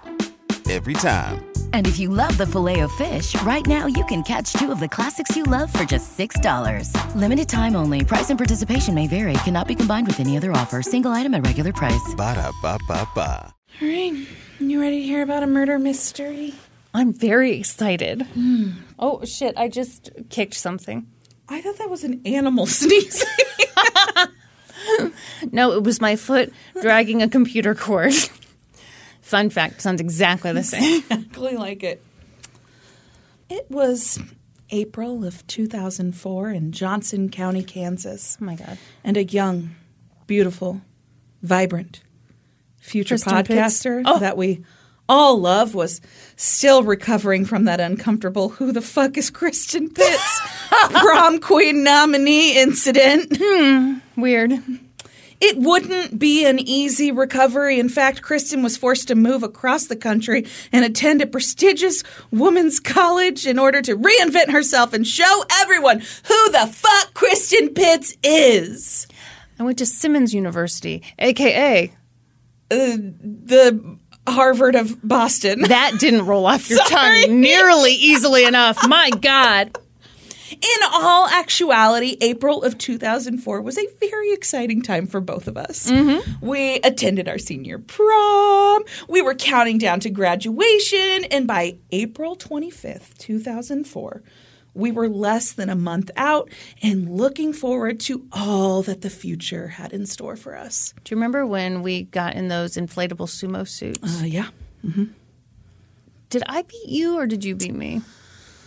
You know, who can remember? I feel like I defeated I you. actually do think you beat me. Everyone, this was like an after prom activity thing. to make sure that like we didn't all get drunk and stuff. And have sex. We had no plans to get drunk and have sex. Joke's on them. That's right. We got in those inflatable suits just for the fun of it. So we were very busy getting inflatable suits and, you know, we had our sights set on the future. This is the only explanation I can offer as to how we took no notice of the murder mystery that was brewing in our own backyards. A mystery about which many questions remain unanswered to this very day. I am fully titillated. Take me to the fancy pants bar. It was early Sunday morning, April 25th, 2004, when David Stagg called 911 in Shawnee, Kansas. He said that he'd just arrived at his partner's house and had found him dead. He told the dispatcher that he believed his partner, William Bill Jennings, had died by suicide. I think he choked himself, David said. There's blood all over. David went on to tell the dispatcher that he was worried about Bill because he'd been struggling with his mental health in the previous months. He'd attempted suicide about 6 months earlier, and then the previous night, the two had gotten into a bit of a squabble, and David had left after Bill had asked him to. But he'd come over that morning after being unable to reach Bill. Police were dispatched to the scene, and a short time later, they arrived at the home owned by Bill Jennings, located at... Oh, my God. Hold up. Okay. Yes. 15910 West 75th Terrace, Shawnee, Kansas. Okay. Pulling it up. Ooh. This is a beautiful home. It's 4-bed, 4.5 bath, almost 5,000 square feet. This is located in the Forest Park Estates neighborhood, which is this very fancy neighborhood that is just like tucked back, actually just like right behind the neighborhood you grew up in, Kristen. This house is exactly a 2-mile drive from your home. I was going to say it's by the movie theater that we would walk to sometimes. Yep. Sure is. Okay. It's a beautiful, beautiful home. you're just going to have to wait while I do some more of my research. Do we get to? Oh, there's a Zillow listing. The Zillow listing has pictures of the inside. Oh, hell yeah. Oh, it's so Johnson County. Look at that beige. Very Johnson County beige. Oh, my gosh. So these pictures, I believe, are from when the house was listed for sale in 2016. The house was built in like 1992-ish. Hate those dining room curtains. Yeah, it's not decorated to my taste. Ew, what's with this wallpaper? I'll tell you that. Are those faces of dogs? Well, they're faces of something. Okay. What? What are you whatting? I'm having to look closer at the faces. They're not faces of dogs. Everyone, it's just of people. It's on the top wall. It looks like there's just stickers of faces. Yeah. Like 4 rows deep. Hideous. Mm-hmm. Okay. Mm-hmm. Black kitchen cabinets. Mm-hmm. Don't love it. Mm-hmm. Oh, Beetlejuice striped master bath. I gotta stop saying master. Primary bath. Mm-hmm. The enslaver's deep inside me. Oh, that sounds like gross. Anyway. Jesus. Sorry. I'm just ruined to my car. Oh, look at this backyard. Beautiful backyard. Yes, beautiful backyard. Oh, it's got a pool so table woodsy. in the basement. Woodsy whatnot. Yeah, this neighborhood is what some might call an enclave. You cannot see it unless you are in it. It is completely secluded. Like you can't see from the highway, even though it's just off the highway. I see. Yes. I did a little looking into their HOA. They've got some real strict HOA rules. Like what? What are the rules? Oh, you can't park on the street. Oh, my God. One of these. Yeah. Uh-huh. Also, if you are going to park on the street, it has to be for less than 24 hours, and you need to have your emergency brake on because we don't need to be dealing with any more runaway cars. How often does this happen? Thankfully, the last time no one was injured, just that light pole. Are they allowed to have friends over? I mean... Yes. No RVs. Oh, yes, of course. And God gave you a driveway for a reason, so use it.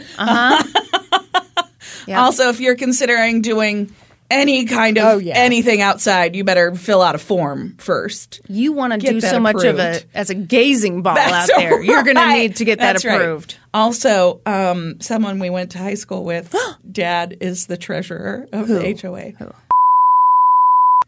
Oh, yeah. She's Kyla's friend. Yeah. Okay, I can picture her. Yeah. Oh, my gosh. I wonder what she's up to. Okay. She has a couple kids. You weirdo. Does she still have pretty red hair? She does have pretty red hair. Yes. Okay. Mm-hmm. Now who's the creep? Huh? Yeah. So the police arrived at this very nice house in this very upscale neighborhood in Shawnee, Kansas, which is located right inside my Johnson County bubble. I was wondering where that sentence was going. If this house was 2 miles from where you grew up, it's like 2.2 miles from where I grew up. Like, yes. When they arrived at Bill's home, they found that David had been right about one thing. There was blood all over. And there was a suicide note, but... Well, is it common for people to... I mean, how did he... Are we talking belt? Can you keep your pants on? Sorry. Evidently not. Mm-hmm. So there was a suicide note, but my very next sentence, if you'd let me get to it, was that it did not look like a suicide to the police. Bill Jennings was found laying face down in his dining room. His neck was wedged into the curved wrought iron legs of a decorative bird cage. Oh. Mm-hmm. Blood had pooled beneath him, but the scene looked as if a hell of a struggle had taken place. There was blood spattered throughout the house as if a physical altercation had started perhaps in the bedroom and then moved from room to room. Mm-hmm. And Bill was badly beaten. So badly, in fact, that his veneers had been knocked off his teeth. Oh, wow. They were found on the living room floor. An autopsy would later determine that Bill Jennings had suffered several blows to the face, along with numerous abrasions, contusions, and lacerations to the rest of his body. His cause of death was determined to be strangulation, and Mike Handler, who had performed the autopsy, believed the instrument of strangulation had been the legs of that decorative bird cage. Wow. Mm-hmm. That's really weird. Yes. Super bizarre. Obviously, the scene did not match with David's claim that Bill had died by suicide, and he himself had admitted that he was with Bill on the night of his death and that they had argued. So investigators sat down with David at the Shawnee Police Department for a formal interrogation. But David was extremely cooperative. He told them that he and Bill had been in a romantic relationship for quite some time. Every article I read just said, like, they'd been together for a long time. Mm-hmm. I don't know what a long time is. Yeah. Years, I would assume. Yeah. So they'd been together for a long time, but in the last several months, Bill had been unhappy with how the relationship was going. He wanted David to spend more time with him, but their professional lives made that difficult. Dr. David Stagg was a professor of music at the University of Central Missouri in Warrensburg. Oh. He was a very well-respected professor, and according to RateMyProfessor.com, he was a strict but easy professor as long as you did as instructed. Strict but easy. Yes. He had very specific rules, but as if long you as you follow them, you're going to good. pass the class. Okay. He didn't assign homework and always gave his students a heads up on exactly what information would be on the test. Also, according to RateMyProfessor.com, his music appreciation class was super boring. Well, you can't please everyone. Because he, quote, just rambles on like everyone knows what he's talking about. Oh, professors. And according to one reviewer, the class wouldn't be so bad if they knew everything about old music before they got there. So if I knew the stuff before I showed up, it'd be better? Yeah. Mm-hmm. Cool. Another reviewer, though, said Dr. David Stagg was not to be trusted. Because he'll tell you he doesn't take attendance, but then he totally does, and he will mark you absent if you are not there. Okay, I'm on this person's side.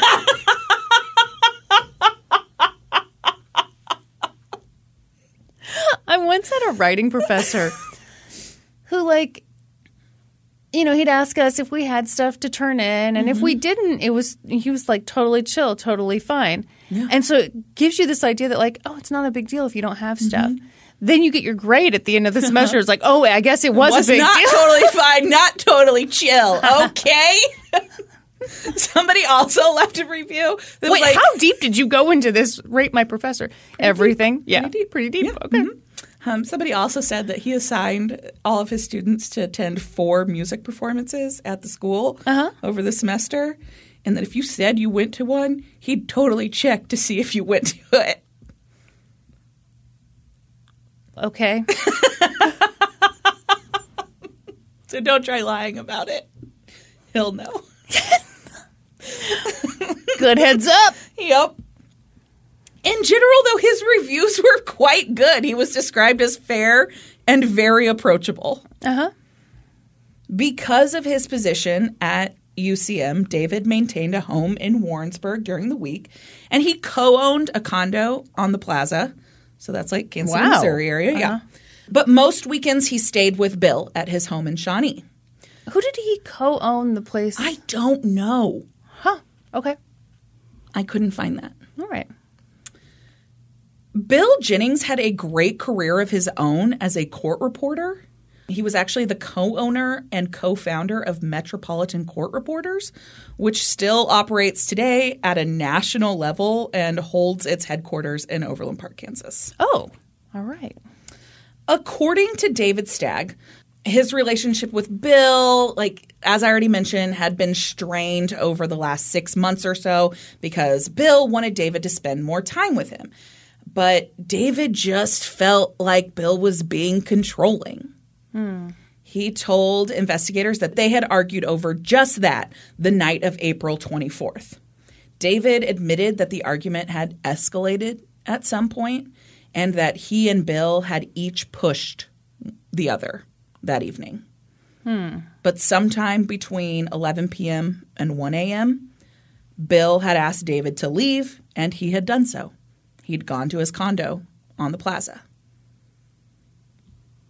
Early the next morning, David had made multiple attempts to reach Bill, but he'd been unsuccessful.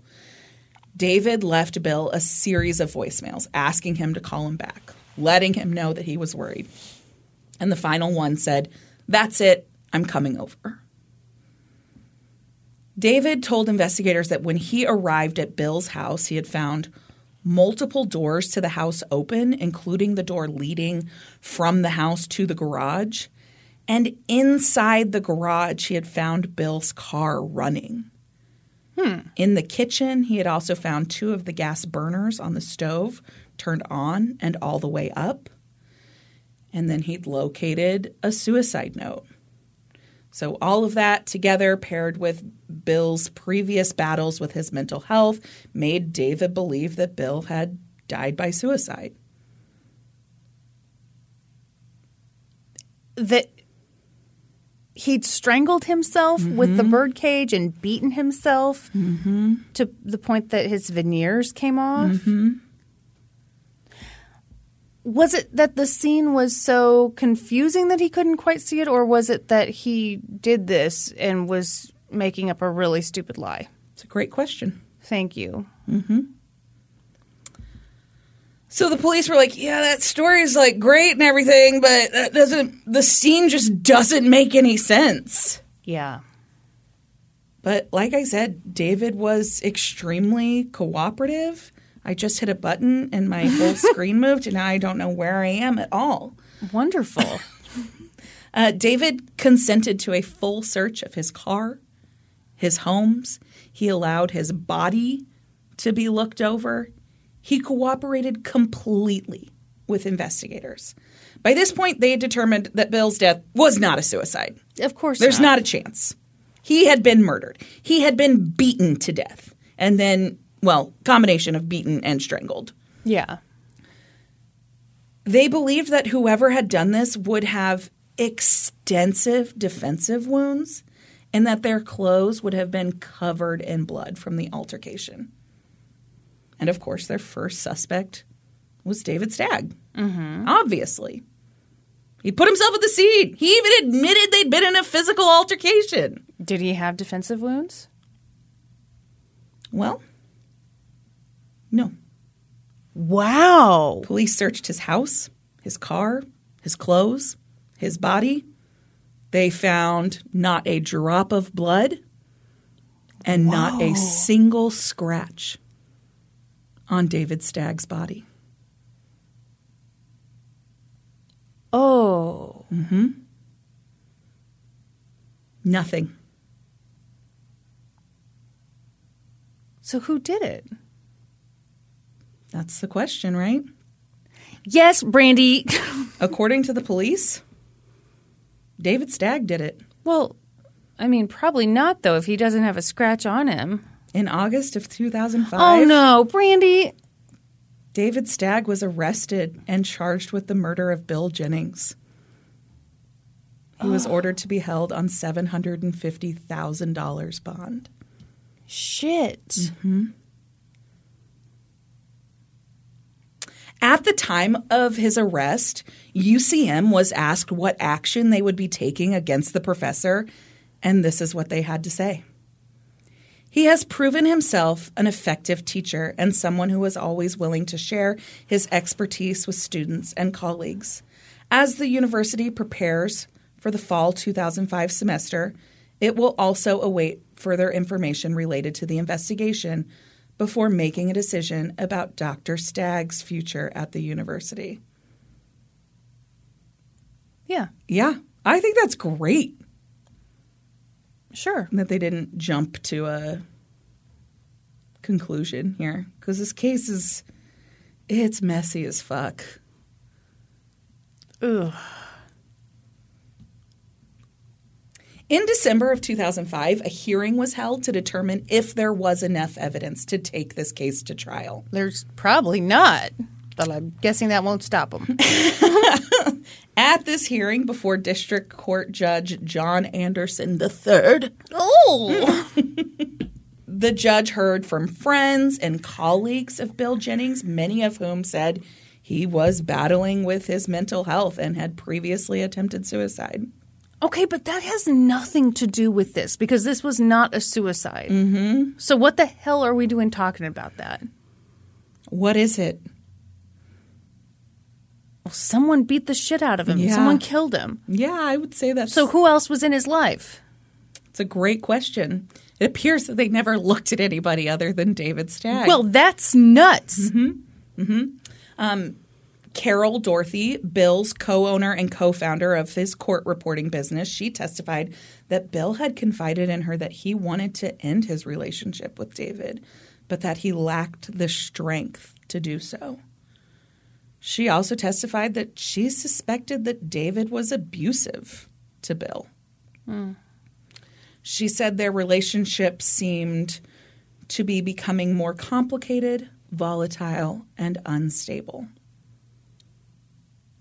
At this hearing, the 911 call was played and the voicemails that David had left for Bill before coming over to the house were played. And Mike Handler testified about the cause of death and the results of the autopsy. And he was asked, what he had determined the cause of death to be. And he said that he had determined it was strangulation by the legs of that bird cage. And when the assistant district attorney asked him if he thought it was a suicide, Mike Handler said, "No way." What did the suicide note say? It's interesting that you asked that. So I only saw a snippet of it, but the very first line was, "This has nothing to do with David." Mm-hmm. Okay. Mm-hmm.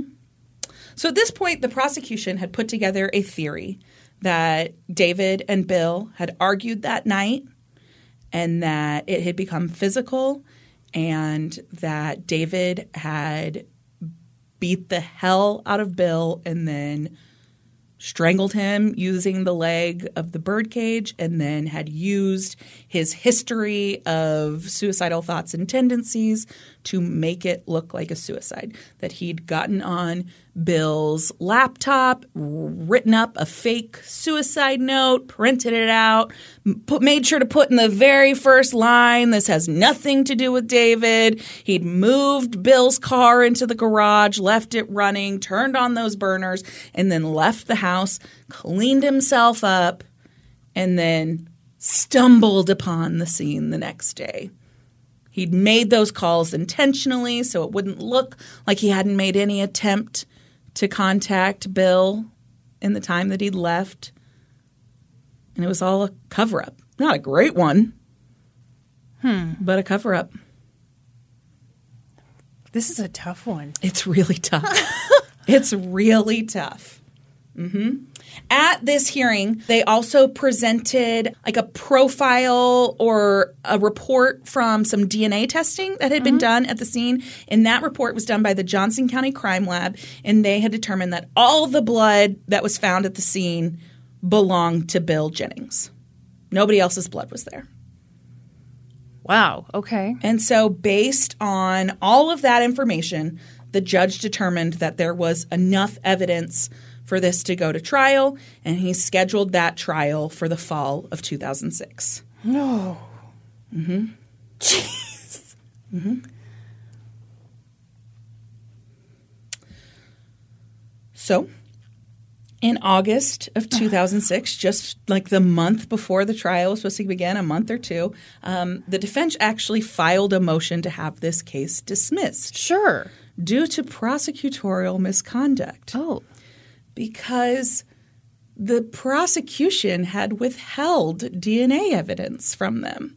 So that DNA report that they'd given to the judge at that preliminary hearing to see if this could go to trial, well, it was incomplete. Those fuckers. Bill Jennings' blood was not the only blood that was found at the scene. Somebody else's blood was found there too. Well, whose? It wasn't enough to determine whose. It was enough to determine it wasn't David Stagg's. Oh. Ugh. So what happened was, so the investigators process this. They process the DNA. They get a DNA report back. They, throw away the last page of it so no one sees this. And then they are required to send off the remaining sample to an independent crime lab of the defense's choosing. Sure. So the second crime lab gets a sample, and they're like, there's another person's DNA in this. And they're like, it's not enough of a sample for us to be able to identify it, but we can rule some people out. And they were able to rule out David Stagg definitively. They were also able to rule out David Stagg as the origin of the DNA found under Bill Jennings' fingernails. Shut up.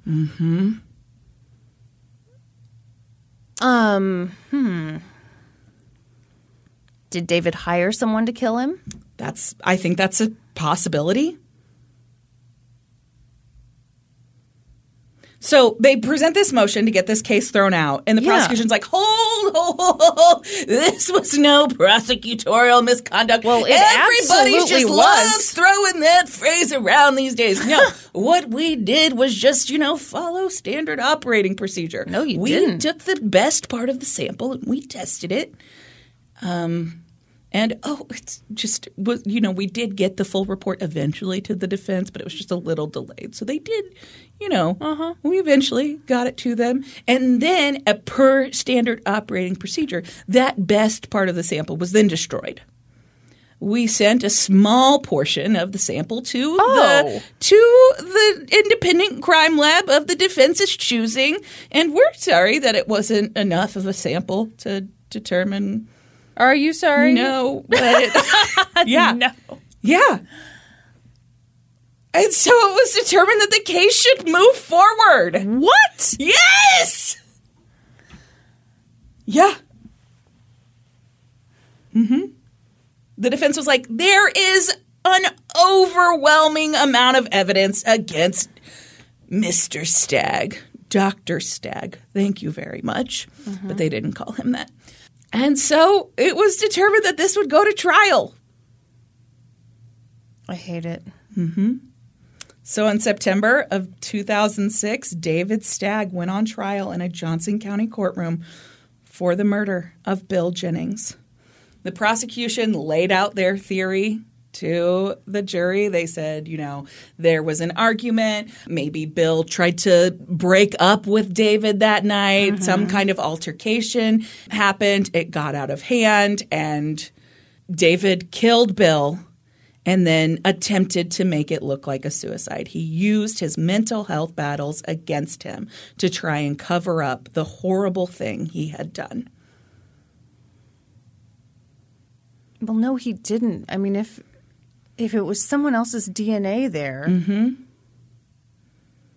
Yeah. So the prosecution's like, look, he typed up a suicide. How do you know that? Well, here's how we know it. We did some very sciencey science, and we analyzed the laptop computer, and we were able to determine that the file that the suicide note was written in was saved in a different manner than any other file on Bill Jennings' laptop. Okay, so that is interesting. Yeah. I mean, that says that probably he wasn't the one who wrote it, but that doesn't prove that David's the one David who wrote it. Exactly. And then don't you think it's pretty suspicious that the first line of the suicide note is this has nothing to do with David? Don't you think only David would write that? I mean, I do think it's kind of suspicious. I do too. It doesn't mean that David's the killer. No, it does mean he's the killer. No, it really doesn't. And so the prosecution's like, yeah, this is your killer right here. He's the last person to see him alive. He admits that they had a physical altercation that night.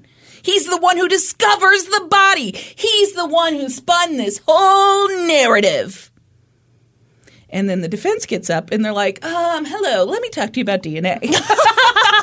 Y'all heard of DNA, have you? Yeah. And they're like, yeah, something horrible happened in this house that night. But you know what? A third person was present because we've got DNA of a third person. We also have a fingerprint on a glass in the kitchen. To this day, the prosecution cannot tell you who those belong to, who the fingerprint belongs to, who that DNA belongs to. Mm-hmm. But the prosecution countered that in order to acquit David Stagg, the jury would have to believe that a phantom third party had come into Bill Jennings' home that night and murdered him just after he'd written up a suicide note. No, they could believe that this other person committed the crime, and then wrote the suicide note themselves. Mm-hmm. That's stupid. Or they could believe that David wrote the note. He hired someone else to come kill the guy. Mm-hmm. Yeah.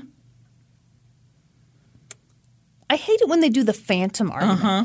Well, your phantom left DNA. So they're not a fucking phantom. Yeah. We all know that DNA, that phantoms do not have DNA.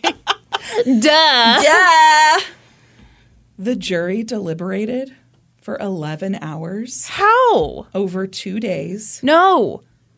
And then they sent a note. Oh, shit. They were hopelessly deadlocked. And devoted to you.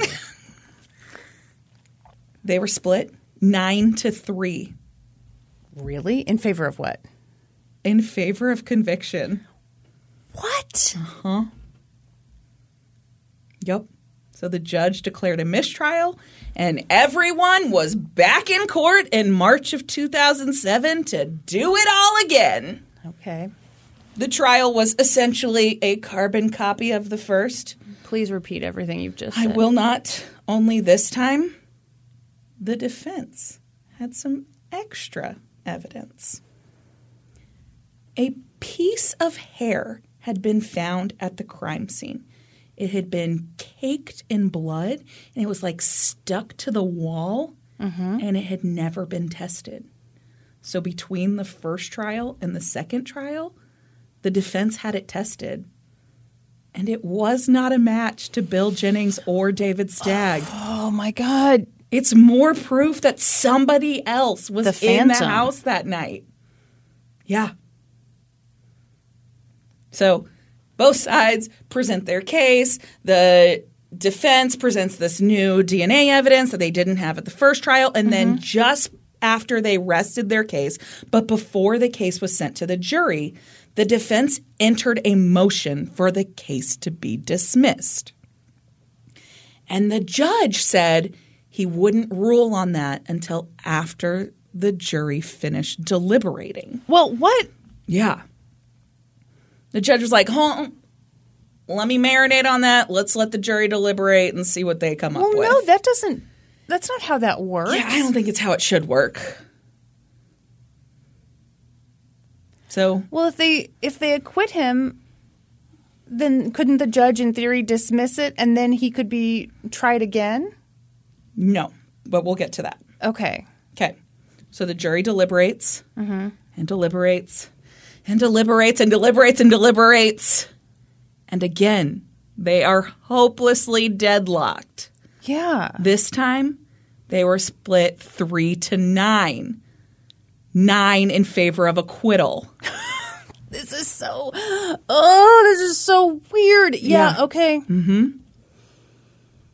And so again, a mistrial was declared. Yeah. So a couple weeks goes by. The judge is like marinating on the dismissal motion that the defense had submitted. And then finally everybody's back in court and the prosecution is like, please don't don't dismiss the charges, because if the judge dismisses the charges, David Stagg is legally acquitted of the crime. Oh. If the judge dismisses the charges. Okay. If the prosecution dismisses the charges, then they can come back and charge him at a later date. I didn't realize that. Okay. Yes. Okay.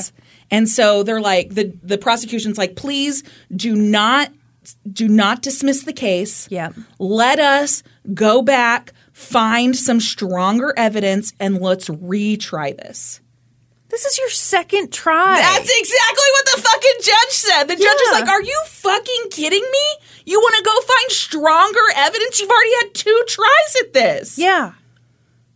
He said, what I expected here at a second trial was that the state was ready to go ahead and they had their strongest case ready. Right. That's ridiculous. He said that he knew of no cases in the county or state that had gone to trial 3 times after 2 hung juries. And he said he couldn't remember a murder case that was as tenuous as this one. Absolutely. He said that he didn't believe that the prosecution's evidence got any stronger between the first and second trial, so why would it get stronger on a third trial? He told the prosecution, you've put a monkey on my back. Yeah. And he said, you should have dismissed this case if you weren't ready to come in here and immediately. Yes, this is on you. This is on you. And he said, there is not sufficient evidence in this case. And he dismissed the charges. He said, I believe that to rule otherwise would be wrong. Yeah. And so the charges against David Stagg were dismissed by the judge, which means he was effectively acquitted of all of the charges. Okay. And cannot be retried. Are you going to come out with something like, then they found the real evidence and what? No, that's where the case ends. Yeah. Okay. It's never been solved. A third person is obviously involved. Yes. Because they left DNA at the scene. The prosecution had this theory that they tried to bring into trial that there was – because they never found any kind of weapon Bill Jennings had blunt force trauma to his body, to his face, to his – they had this theory that there was this decorative egg in Bill's house that had some heft to it and that – David had used that to beat Bill with, which is why he didn't have any physical injuries on his body. Even if he did, he would still probably have some physical injuries. Yeah, and so the judge ruled that they couldn't bring that argument into trial because they had no proof that that decorative egg was involved in any way. Well, and doesn't it seem much more likely that this third person took off with the murder weapon? Yes. Yes. David Stagg's colleagues and the university all stayed by him the whole time. He had like dozens of supporters in the courtroom with him every day. A bunch of people wrote letters to the editor at the Kansas City Star defending him, saying that this was like a witch hunt and like why would they try him again after the first trial? When there's no evidence here. All it did was effectively bankrupt David Stagg. His defense ended up costing him like $400,000. He did keep his job at the university. He retired from there at some point. Okay. There's still a trombone scholarship there in his name. Wow. Yeah. Bill Jennings' family believes that David Stagg is responsible for Bill's death. They believe that he murdered him and that he's gotten away with it.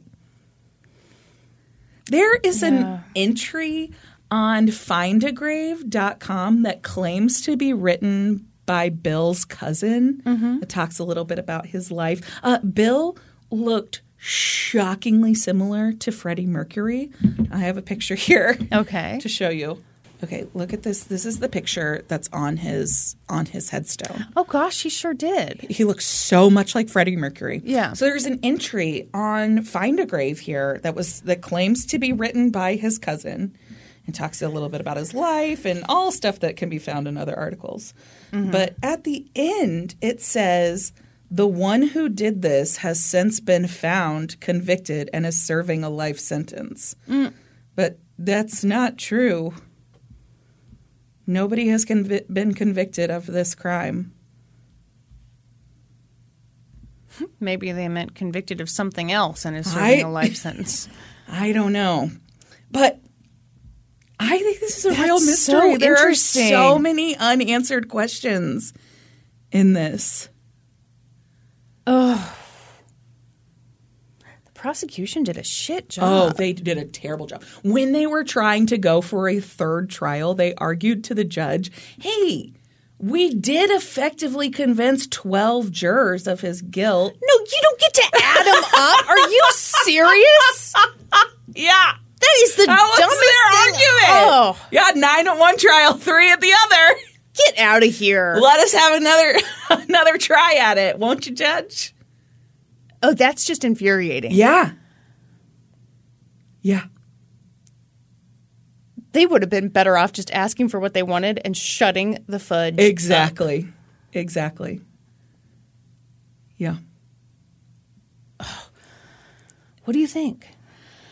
I think the most likely scenario is, that David paid somebody to have Bill murdered. But what did he gain from it? That's the thing that I can't figure out. What would he have gained from it? Yeah. He didn't stand to gain any life insurance policy. He didn't get his estate. That all went to his siblings. I looked at the probate court records. Doesn't even seem like it was contested. His estate was split into 3 equal parts and given to each of his siblings. So even that doesn't make sense. Yeah, so in that case, it's like, well, it's more likely to be a crime of passion if no one's going to benefit. Yeah. But even, Somebody else was present in that house. Sure. They left their DNA.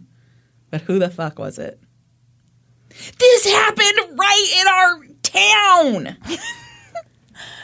that's wild. I had never heard of this before. No, me neither. There's Me neither. very minimal coverage of this. I went down a very deep rabbit hole searching all of this. There was a show done at some point for an ID show that's no longer around. It's called Forensics. You decide. And they present for you basically what the prosecution did for their forensic testing and what the defense did for their forensics testing. So something I didn't mention, the defense actually had this software guy come in and do an analysis of all of the stuff that was written on Bill's computer. He had actually, this is really sad, he had multiple suicide notes saved on his computer that he'd written over an extended amount of time.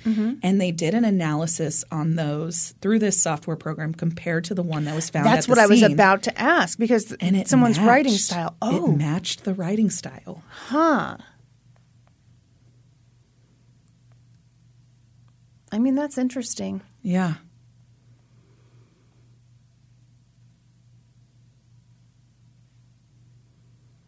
Still not enough for me. No, I agree. What scenario would lead to this being an actual suicide when the scene looks like that? Exactly. None. I can't think of any. To me, it does. So it was printed out and found at the scene? So to me, that takes me more down the road of David, of someone who knows what's on his computer. Yeah. And would just print something out.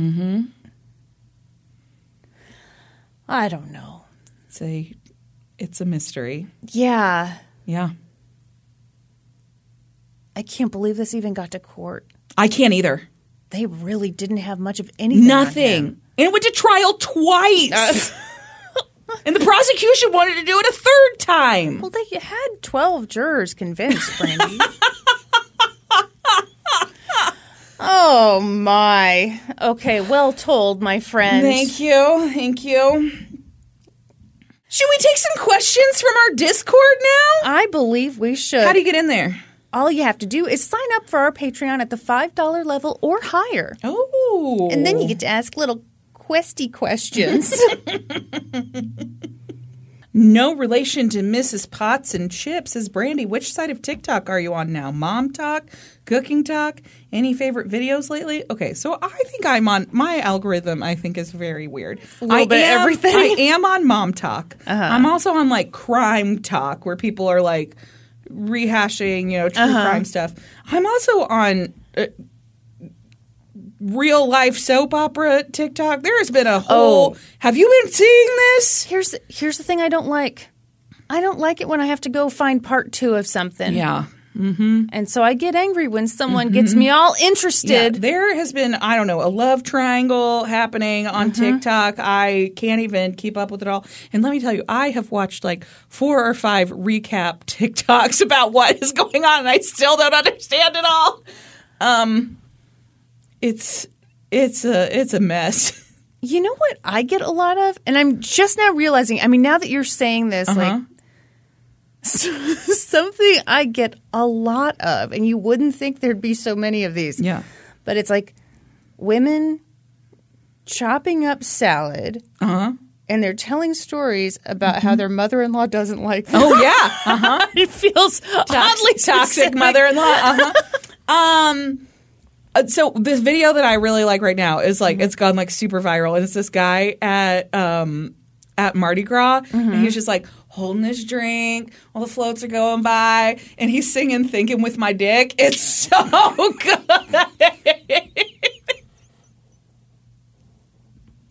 How many times have you watched that video? So many times. He is a whole vibe. It's so good. Also, because of you, You never stand too close to the sidewalk? Yeah.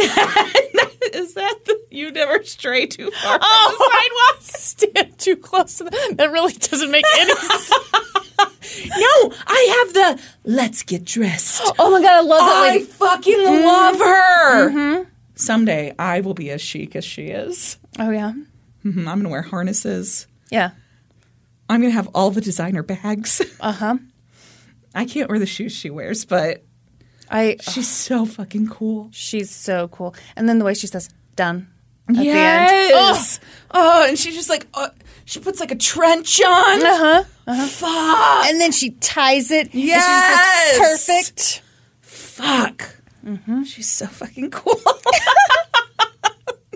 The mayor is calling for the FBI, says, my husband thinks it's okay to switch sides of the bed on a whim. How do you all feel about this? He claims it is absolutely normal for couples to not have a designated side of the bed and that I'm the crazy one for insisting on sides. Okay, no, your husband is wrong. Yeah. No, he's cocoa nuts. Yeah, you absolutely everybody has a side of the bed. pick a side. Yeah. Even when Norm just like sits on my side for You're a like, minute, what the I'm fuck like, are you doing on my hello. Even if we're Are in a you lost? Even if we're in a hotel, we stick to the same sides. side. Same sides. Yeah. No, there's a designated side of the bed. Yeah. David and I attempted to switch sides of the bed after we had London because I wanted to be closer to her bassinet. And it had to be just because of the way our room was laid out on the opposite side of the bed. Yeah. And I could not sleep. I could not get comfortable on his side of the bed. And so we had to rearrange everything so I could have my side of the bed and have London next to me. I completely understand. Nat Likes Cat says, do you ever look up yourselves or your friends and family on newspapers.com? I just got a free trial and take all my money newspapers.com because I'm having a great time looking up everyone I know and don't know. I may or may not know that Brandy ran track in high school. That's a different Brandy. And Kristen won a lot of writing awards. True story, I'm not a Kristen. creep, I promise. Yes, Kristen did win writing awards. That's some other Brandy that ran track. I have a cousin named Brandy Pounds. Do you really? Yes. That's just lazy. Yes, who lived... Who was born first? I was. Damn it. Yeah. I'm the original BP. Yeah.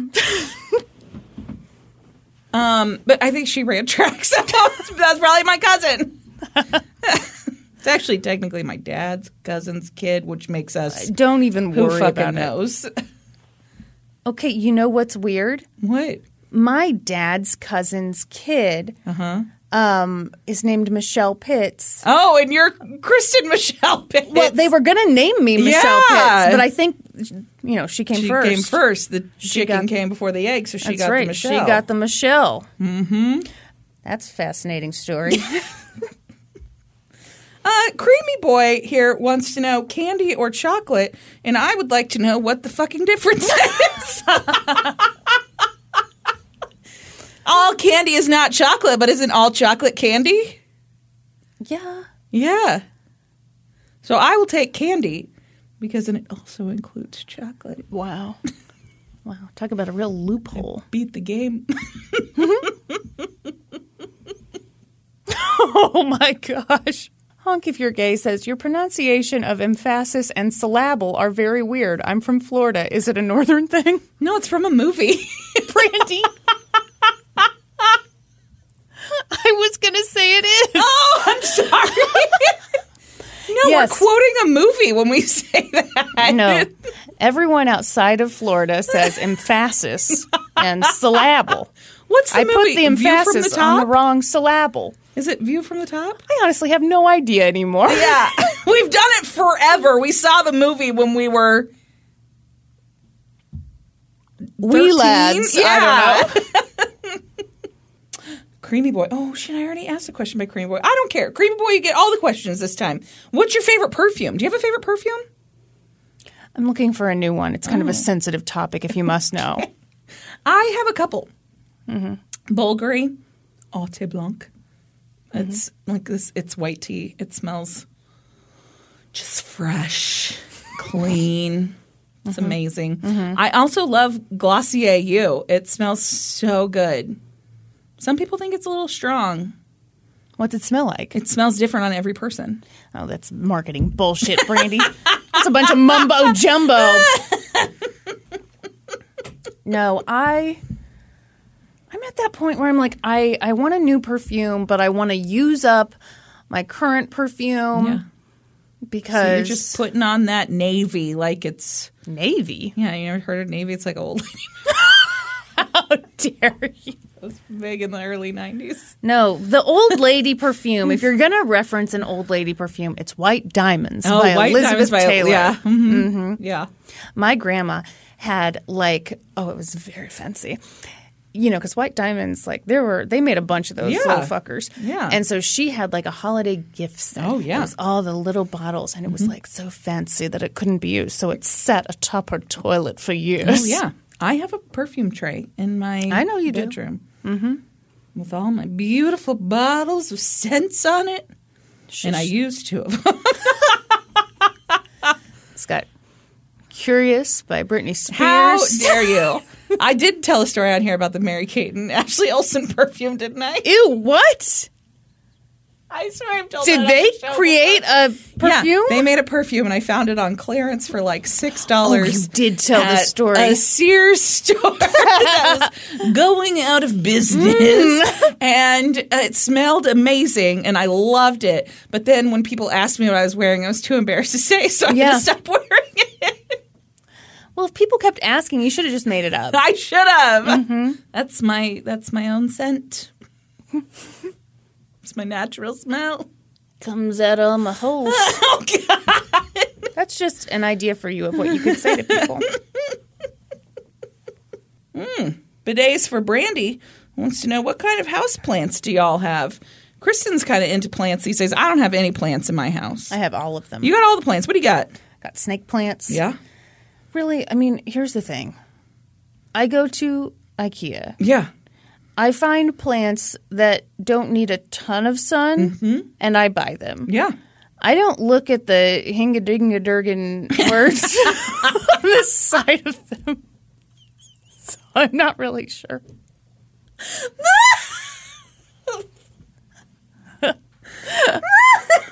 The only ones I really know are snake plants because, snake plant, very recognizable. You got any spider plants?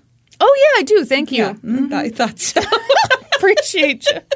Casey Muller-Bunnell wants to know, I've been waiting all day for this. At the end of the podcast, when you say, go on over to Apple Podcasts and leave us a review, I believe I say a 5-star rating and review. Yeah, but, so get it right or pay the price. Let's not get technical.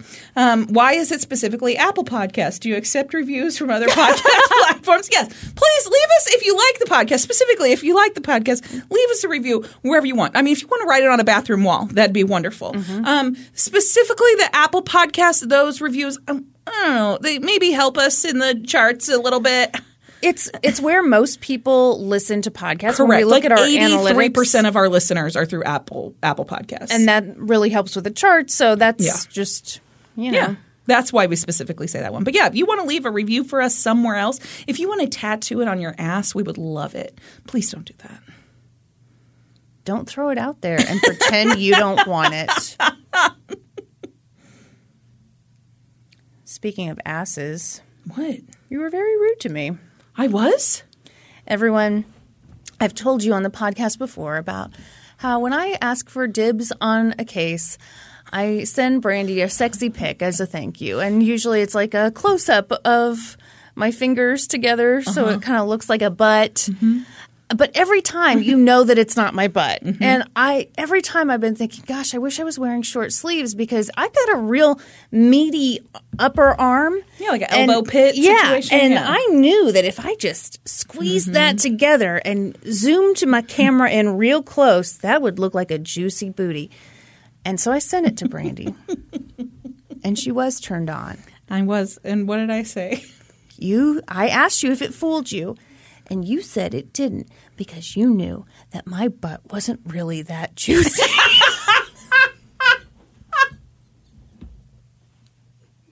That is rude. And I apologize. Sad but true is the thing. Also, there are no zits on my arms, so that's right. how you also knew. Brandy's hoe phase wants to know, this is a question just for me. Just for you? Can you touch your tongue to your nose? Oh, my God. She can, everyone. Ew. Oh, fun. She's picking her nose. I am not, but yes, I can. I have a really long tongue. Okay. Freakishly long. I think it's fitting that your hoe phase asked you this. Ooh, Karen, like the memes, asked, I just purged a ton of my kids' toys. Are you purgers or keepers? I'm a purger. I donate shit all the time. You really do. Yeah. You also change your stuff up all the time. Yeah. I find it disgraceful. I like to keep it moving. Keep it fresh. You do. And I like a museum. No, I think especially from doing the podcast with you. Yeah. I know more about like how many couches you go through. Yeah. Yeah, but I don't buy expensive couches. Well, no, I'm not saying you do. Current couch. I don't buy expensive couches either, but I keep them forever. Hold on to them. Okay, when Norman and I moved to Kansas City, we bought a recliner, a love seat, and a couch for $300. Okay, total. We kept those puppies until 2 years ago. Yeah. So that's my situation. Yeah, I really need to learn from you because I really need to get rid of stuff. Yeah, I don't want stuff hanging out too long. No, I had a morbid thought the other day of like, what if Norman and I get hit by a bus? And like, then my family has to come sort through all this crap. That's not fair. But how could I get rid of a concealer that I bought 5 years ago? You just get rid of it. And It's that thing just practically goes new. straight into the trash. See, that's where I'm That fucked thing up. I'm like, needs to I go. want to donate it. No, that needs to go in the I trash. know. Shelf life is done. That's what they say. That's but is it real. Really? Yes. I don't know that it is. If you weren't using 5-year-old makeup, you probably wouldn't have to do the beauty regime that you go through. You are in rare form. So you're saying if I switched it up often enough, I could sleep in my makeup? Like you? I'm nothing like you. I'm not. All right, let's take some Supreme Court inductions. We don't take Supreme Court inductions. We do Supreme Court inductions. Oh, wow. Why did your color change? Biscuits get done. We get finished. What is that? Don't worry about it. What is that? It's a Johnson County mystery. What episode number are we on? 205? Chickens get plucked. Eyebrows get tweezed. That's not how it goes. That's what we say. Oh. In the cosmetology world, what do you say? Chickens get plucked. Brandy gets fucked. Oh, comedy gold! She didn't see it coming. Zing! Anyway, are we We're on on episode 206, and I don't see your Jesus. Kristen doesn't look as pink as it once was. Oh, Why rude. is it like purpley now? Did you change your color? Is that a thing? What do you mean? I'm just orange, and you're like fuchsia now. You used to be hot pink. Now you're more magenta-y now. What color is this? Okay, What everyone, day is it? she's talking about my cursor in case there's some confusion. Obviously sounds like she's talking about my vulva, but... Did it? This is a legitimate question. Did it change colors? What? I don't know. Here's what I would wonder. Maybe I have this document up on my computer downstairs. Oh, that's probably what Yeah. Mm-hmm. Or it's a conspiracy. it probably is. Anyway. Nobody cares. We're going to continue reading your names and favorite cookies. Jen. Oatmeal with raisins. Some people say oatmeal raisins. Yeah, no, not Jen. Mm-mm. Oatmeal with raisins. Alicia. Peanut butter blossoms. Dana D. Domino's pizza chocolate dipped cookie. Oh, is that? I don't know that was a know. thing. Okay, all right. Brooke Isley. Kroger brand fudge enrobed peanut butter shortbread cookie. Enrobed? Fudge enrobed. I want to be enrobed in fudge. Rich Court. Tim Tam. Mads. Literally any chocolate cookie. Ann F. Ginger thins from IKEA. Look, I didn't even know IKEA had that. I probably yeah. love that. Yeah. Have you had it? Of course I have. I mean, when I go get the plants, I also You get the hinger dinger flinger fins. Yes. They have Mandelflower at IKEA. Julie Nosco. Classic dark Tim Tams. Mallory. Oatmeal milk chocolate chip cookies. Nicole. Chocolate chip soft batch cookies. Liz Crumbly. Anything caramel. Katie S. Pepperidge Farm Nantucket cookies. Katie B. Homemade chocolate chip almond flavored cookies. Ooh, that sounds good. Fritz. Oh my god. Mellow macarona. Hey, Macarona. Fritz says these are Greek honey cookies. And you must eat them while you do the macarena. I don't think that's a thing. Amanda Goldsmith. Chocolate chip. Rachel J. Savannah Smiles. Girl Scout cookie, which they sadly don't make anymore. That is sad. Does Savannah not smile anymore? Savannah say Denise.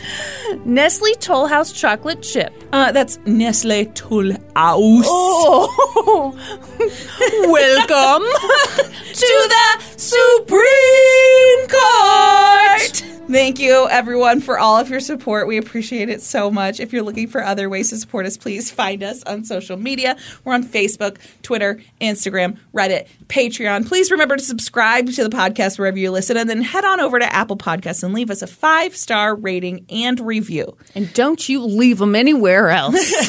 And be sure to join us next week. When we'll be experts on 2 whole new topics. Podcast adjourned. And now for a note about our process. I read a bunch of stuff, then regurgitate it all back up in my very limited vocabulary. And I copy and paste from the best sources on the web, and sometimes Wikipedia. So we owe a huge thank you to the real experts.